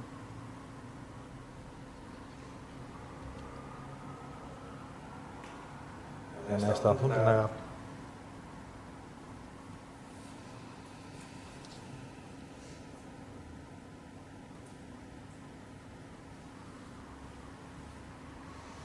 Και μέσα από αυτό που αισθάνονται,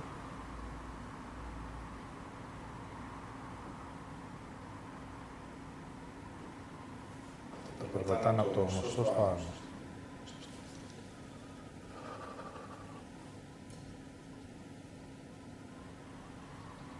Η γέφυρα μέχρι σήμερα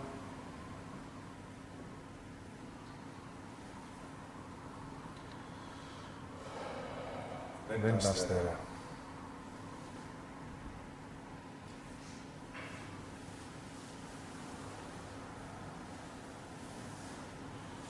Έτσι πάμε να περπατήσουμε τη διαδρομή, γνώριμο, για να εκπλαγούμε από αυτά που θα συμβούν.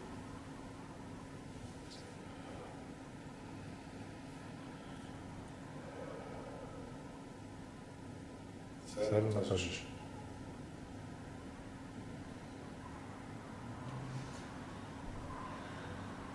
Είσαι εδώ, Δαυίδ.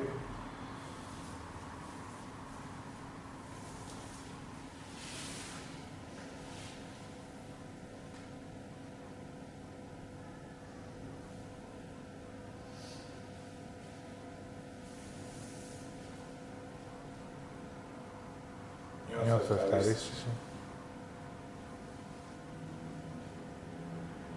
Μέσα από το παρουσιάζομαι.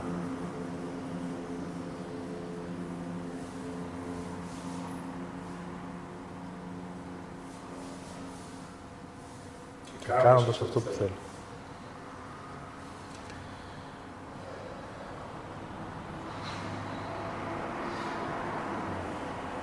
Λόγω στο όνομα του Θεού. Στο όνομα του Κυρίου σου. Στο όνομα μου Δαυίδ, του Υιού και της Γης. Στο όνομα της Χριστίνας της κόρης. Στο όνομα του Ιάσουνα και του Αγίου Πνεύματος. Και όλα αυτά επιστρέφουν να αναγνώριζουν τον Δημιουργό. Πατέρας. Ένα βήμα πιο κοντά. Η μητέρα.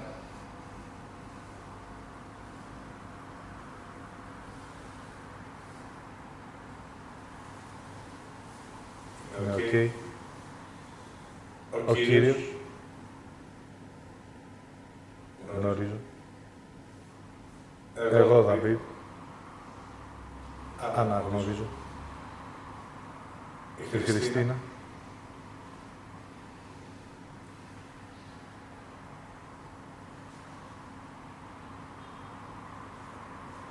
Το γνώριμο. Ο Ιάσονας. Και το Άγιο Πνεύμα. Οι ψυχές με ολόκληρη στη γη. Αμήν.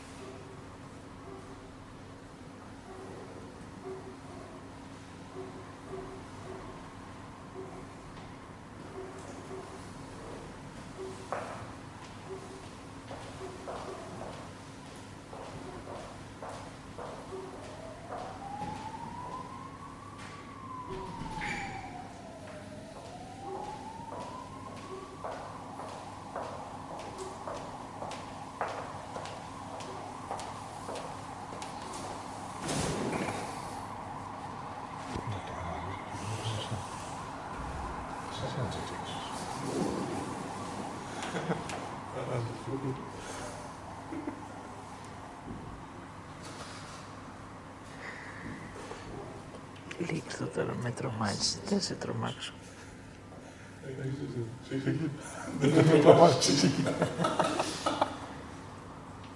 Απλά ό,τι μου έλεγε, το έλεγες. Ευχαριστήθηκα τώρα σε αυτό. Εδώ το περπάτημά σου.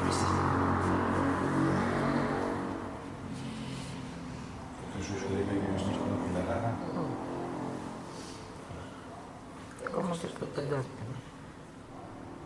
Αναγνώριση, γνώμη. Μια χαρά το πεις. Λίγο ακόμα. Πού το έχασες? Δεν το έχασες.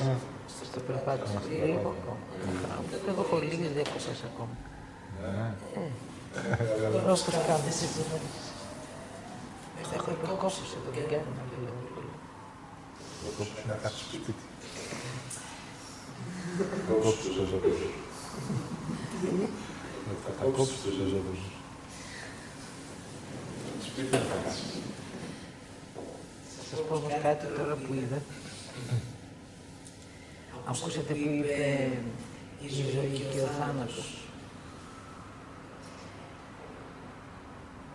Όταν κάποιος φεύγει από τη γη, δεν χρειάζεται να υπάρχει, γιατί έχει ολοκληρωθεί η ενέργειά του στη γη. Μπορεί οι άνθρωποι μέσα από το φόβο τους ή το θυμό τους ότι το χάνουνε να λυπούνται, αλλά μέσα τους συμβαίνει η ευχαρίστηση. Αλλά αυτό αρνούνται να το δεχτούν.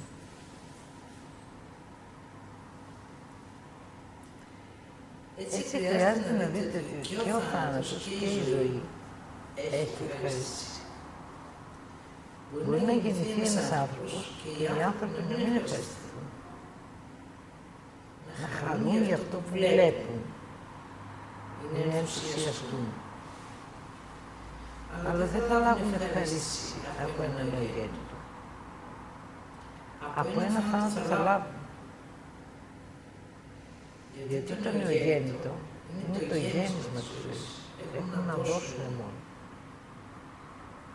Στο θάνατο έχουν να λάβουν.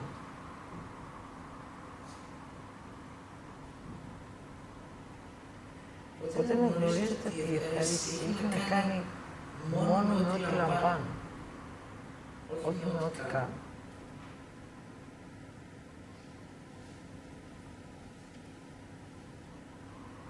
Και έτσι να γνωρίζετε ότι όταν κάποιος φεύγει από τη γη, έχει ολοκληρωθεί η ενέργειά του, οπότε είναι ευχάριστο για αυτούς που μένουν πίσω.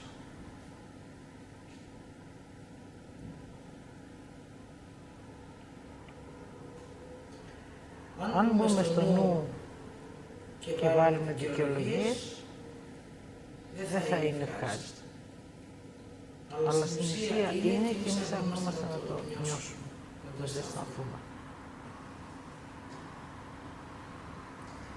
Να ξέρετε ότι η ευχαρίστηση ανοίγει μια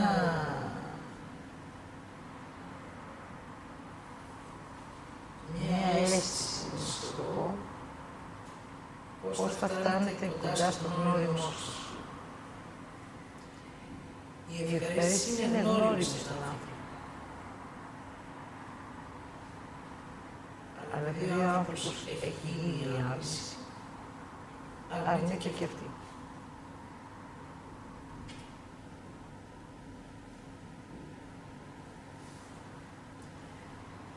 Για να μπορέσει όμως να την αναγνωρίσει, χρειάζεται να περπατήσει και τους δύο δρόμους, όπως μας το είπε, μέχρι να φτάσει σε ένα σημείο να αφήσει την ικανοποίηση και να δεχτεί την ευχαρίστηση. Στη στιγμή είναι πολύ δύσκολο σε έναν άνθρωπο, σε ένα θάνατο, να δεχτεί ότι ευχαριστήθηκε που έφυγε κάποιος.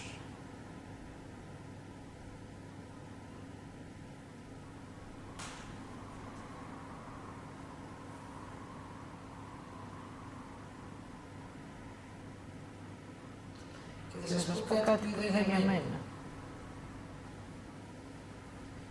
Όταν πέθανε η αδελφή μου, εγώ μπήκα σε κατάθλιψη.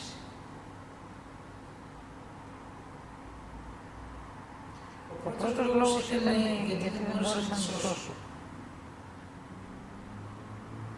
Δεν ήξερα από πού έγινε αυτό. Και με θύμωνα.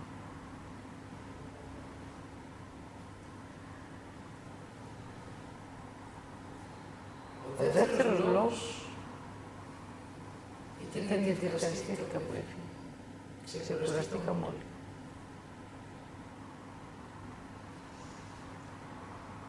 Αλλά αρνήθηκα από αυτό. Τώρα που μου το έδειχνε και το ένιωσα, απλά σας το εκφράζω.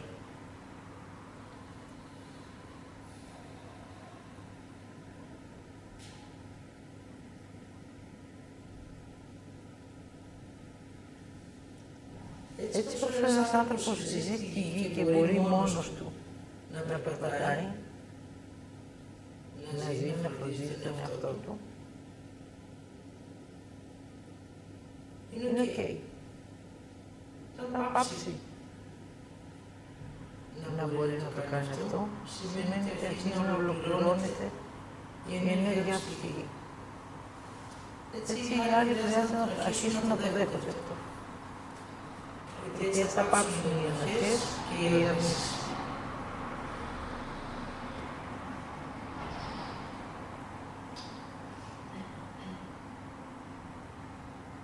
Έτσι οι άνθρωποι θα αρχίσουν να λαμβάνουν με ό,τι συμβαίνει στη ζωή τους.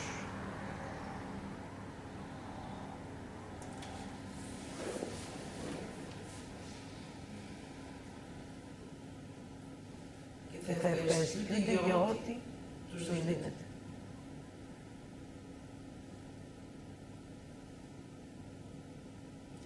Η ευχαρίστηση έχει ένα φως μέσα.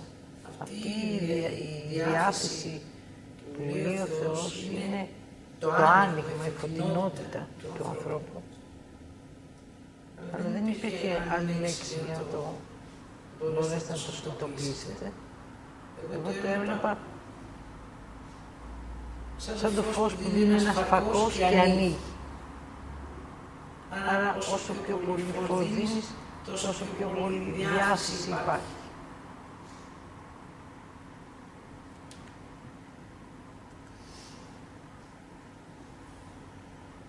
Έτσι, συνειδητοποιώντας πράγματα, θα συνειδητοποιείτε και την άρνηση.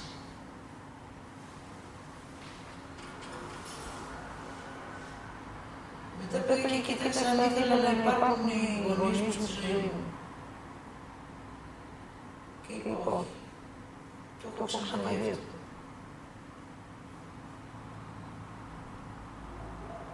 Μετά μου ήταν πολύ άρρωστο.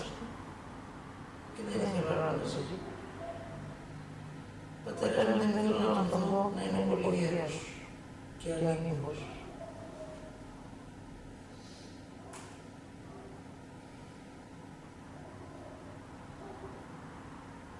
Όταν αυτό συμβεί μέσα, θα δείτε ότι είστε ευχαριστημένοι με ό,τι συμβεί στη ζωή σας.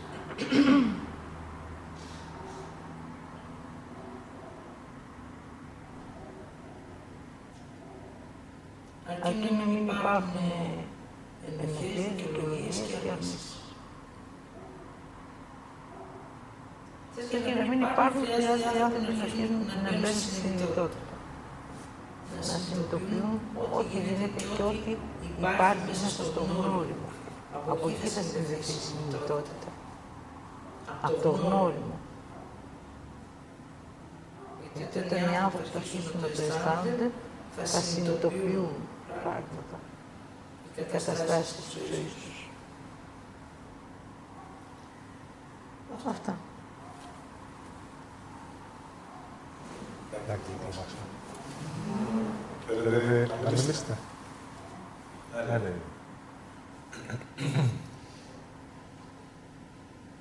Εγώ ένα πράγμα θέλω να πω. Μέσα σε μία στιγμή, τώρα στο τέλος, θα το πω συνειδητοποίηση, γιατί δεν έχω άλλη λέξη να το πω.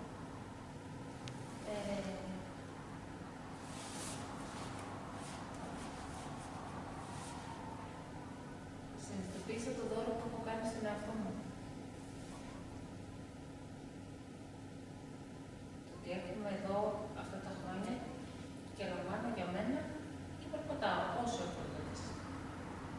Μόνο αυτό.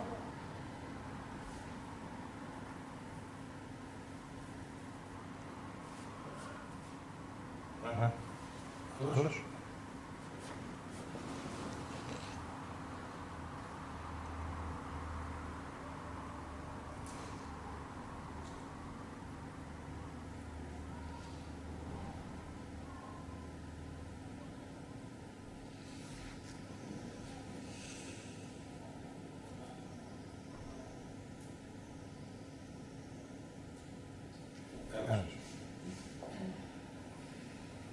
Εγώ είδα ότι στον εαυτό μου πέτυχα μόνο την ικανοποίηση, όχι την ευχαρίστηση.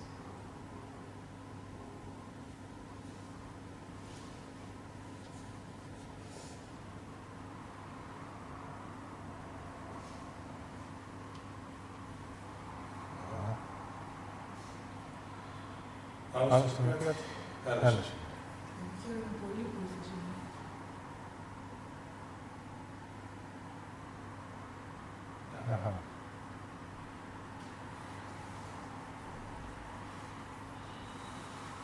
Άρα.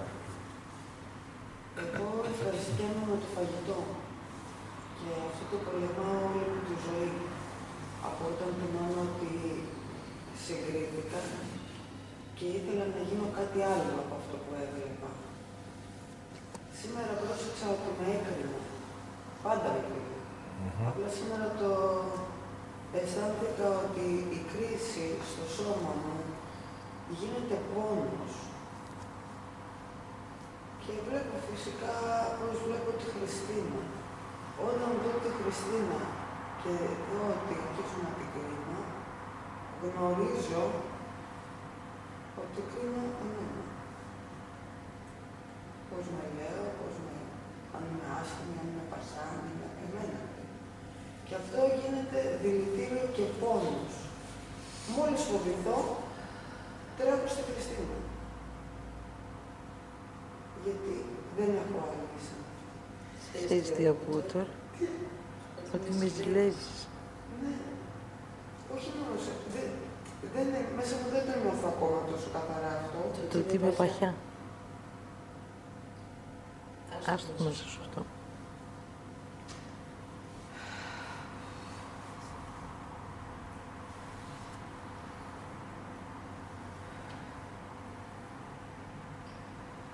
Το τελευταίο διάστημα πονάει πάρα πολύ το χέρι μου. Σήμερα είδα ότι είναι σαν να κρατάω κάτι και δεν το αφήνω με τίποτα. Και θυμήθηκα ότι όταν ήμουν μωρό με πηγαίναν συνέχεια σε μια κυρία Χρύσα για να μου βάζει το χέρι στη θέση του. Μου το τραβάγανε και έβγαινε. Εγώ όμως σήμερα είδα ότι χρειάζομαι αγκαλιά και ζήτησα αυτή που κρίνω και κατηγορώ και ζηλεύω. Πίσω από κάθε γυναίκα είναι η Παναγία μου. Και αρχίζει η θεραπεία να συμβαίνει στο χέρι μου. Δεν έχει ολοκληρωθεί ακόμα.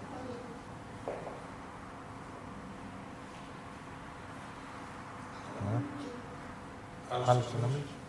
Άλλο. Εγώ έχω δει σήμερα το παιδί κόσμο. Της ικανοποίησης και της ευχαρίστησης.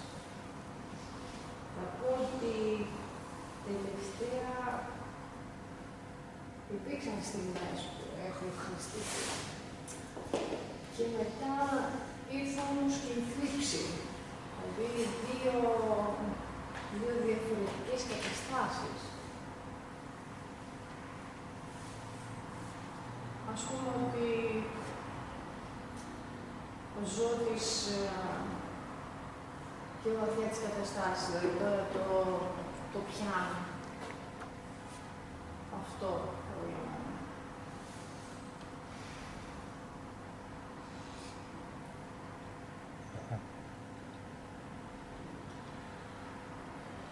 Αυτά για σήμερα.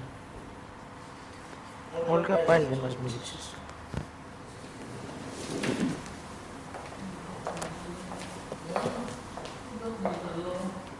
Ναι, δεν χρειάζεται να αρχίσεις να ανοίγεις. Κάτω έστω και μην το θες.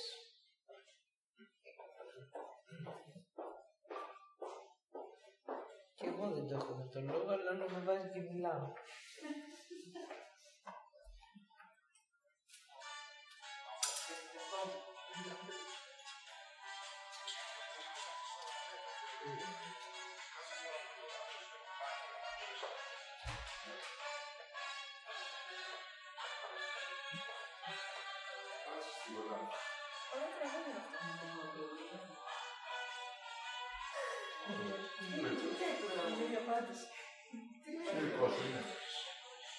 Εγώ.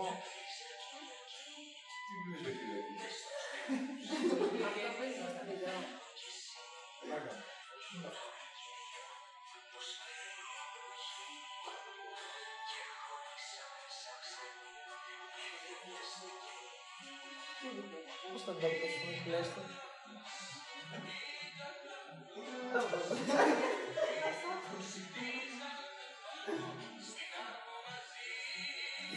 Αυτό το είδαμε στο βίντεο.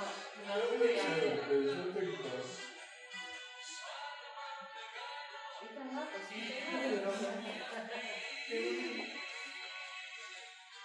Είχα το μουσικό και ξεκίνησε να δουλεύει μόνο του. Μουσικός. Καλά.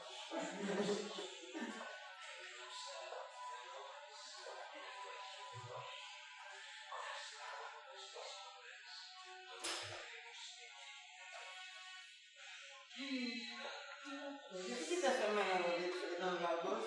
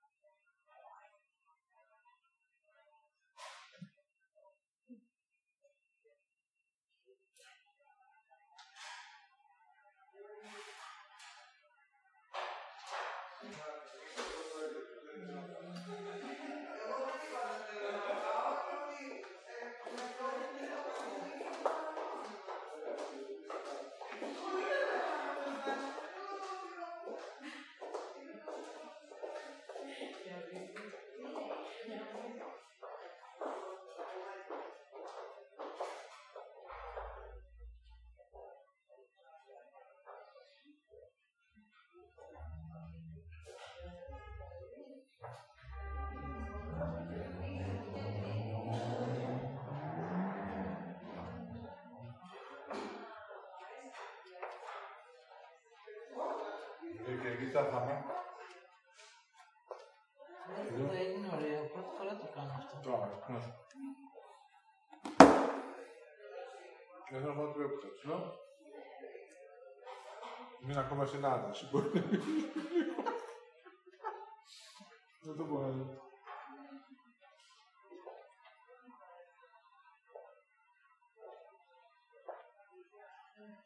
Πώς είναι. Είμαστε. Ένας από τους λόγους που σε ζηλεύω μπορεί να είναι. Ξέρεις, είμαι μισότο. Γιατί το πρώτο πράγμα που αισθάνομαι με το που μπήκα εδώ μέσα είναι αυτό που έκφρασες. Και το κάνω μόνη. Γιατί με ζηλεύεις. Πολύ Σε με ζηλεύεις. ζηλεύω και σε ζηλεύω. Πολύ με ζηλεύεις που είμαι βαθιά. Ξέρεις γιατί δεν με κρίνω. Εγώ με κρίνω συνέχεια. Τι να κάνεις. Και δεν συμφέρει γιατί πονάει πολύ μετά.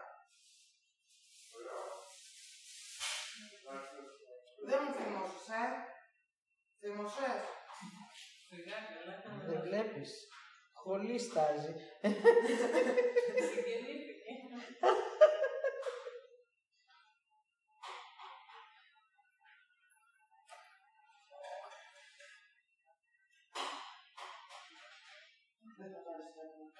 Δεν θα προλάβεις, δεν μου το πω, δεν θα προλάβεις.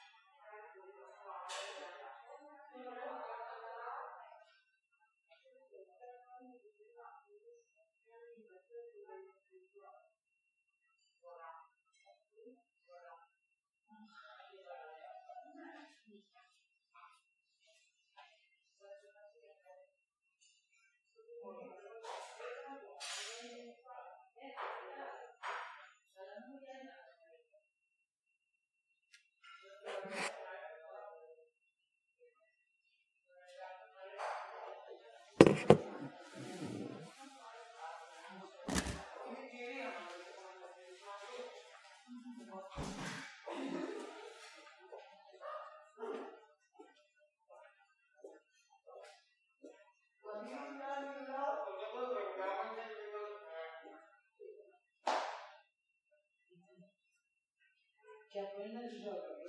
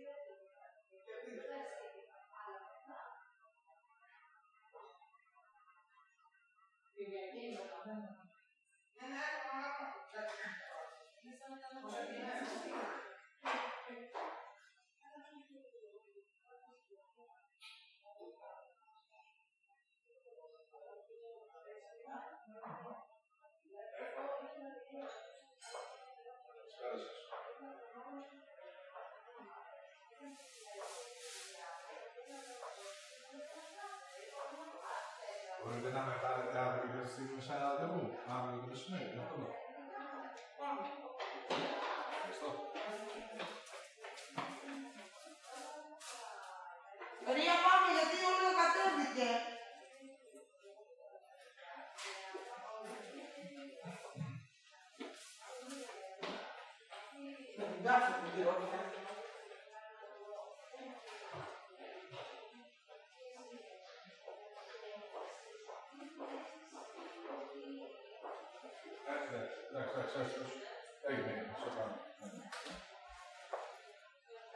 Καλό βράδυ.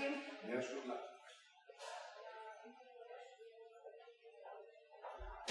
Γεια σας, καλό βράδυ.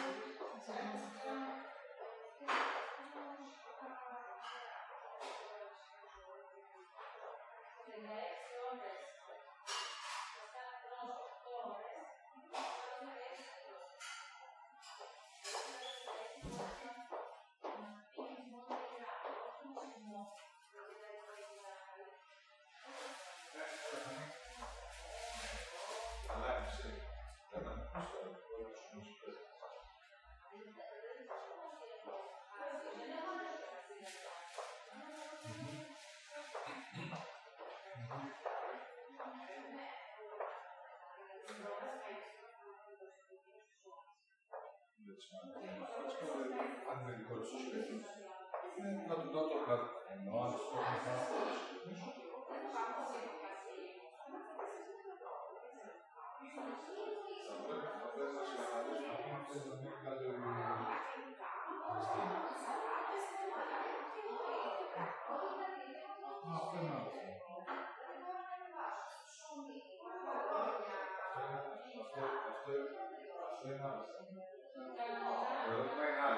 αν θέλεις.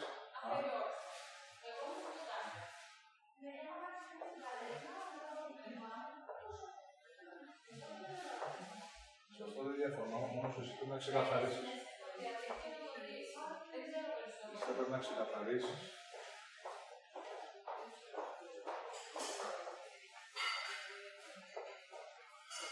Αν δεν καταλαβαίνω.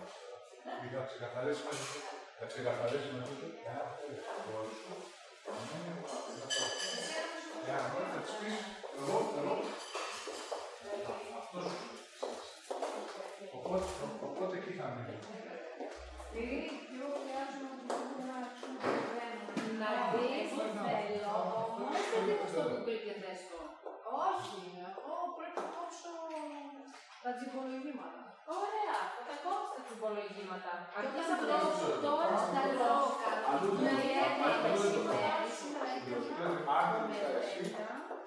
Έβαλα μέσα φέτα, παιδιά, σιριδάκι. Εγώ τώρα ήθελα μόνο το ματάκι. Δεν πήγα. Όταν να τρώω λίγες το μεσημέρι, σπίτι, και ό,τι βρω, κάπως έτσι, πρέπει να δω τις τροφές του εμένα, ποτέ. Αυτό, μπορείς να τρως κάθε 3 ώρες. Σε αυτό το οκτάωρο. Ήταν προπόνηση. Αλλά δεν θα τρώσω. Θα τρώσω. Εγώ να πω τι είναι αυτά. Εγώ τρώω ψάρι και δεν δίνω.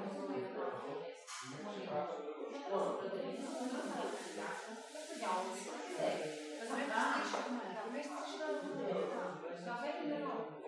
Και τζάι. Και μετά να φάω. Να δεν τρώω. Και έχει δει και ο Θεοδός έχει δει. Ο Θεοδός δεν τάλα, στα 12 η ώρα σκόθηκε και έφυγε ένα κουφινισκότα μεγάλο. Εγώ δεν κάνω. Εσύ αυτό θα απαντήσεις. Θα δεις αυτό θα απαντήσεις.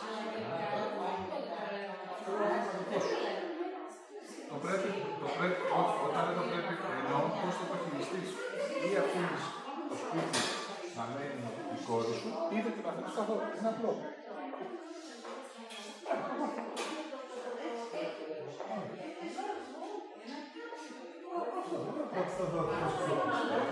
Και θα δει τι θα κάνει.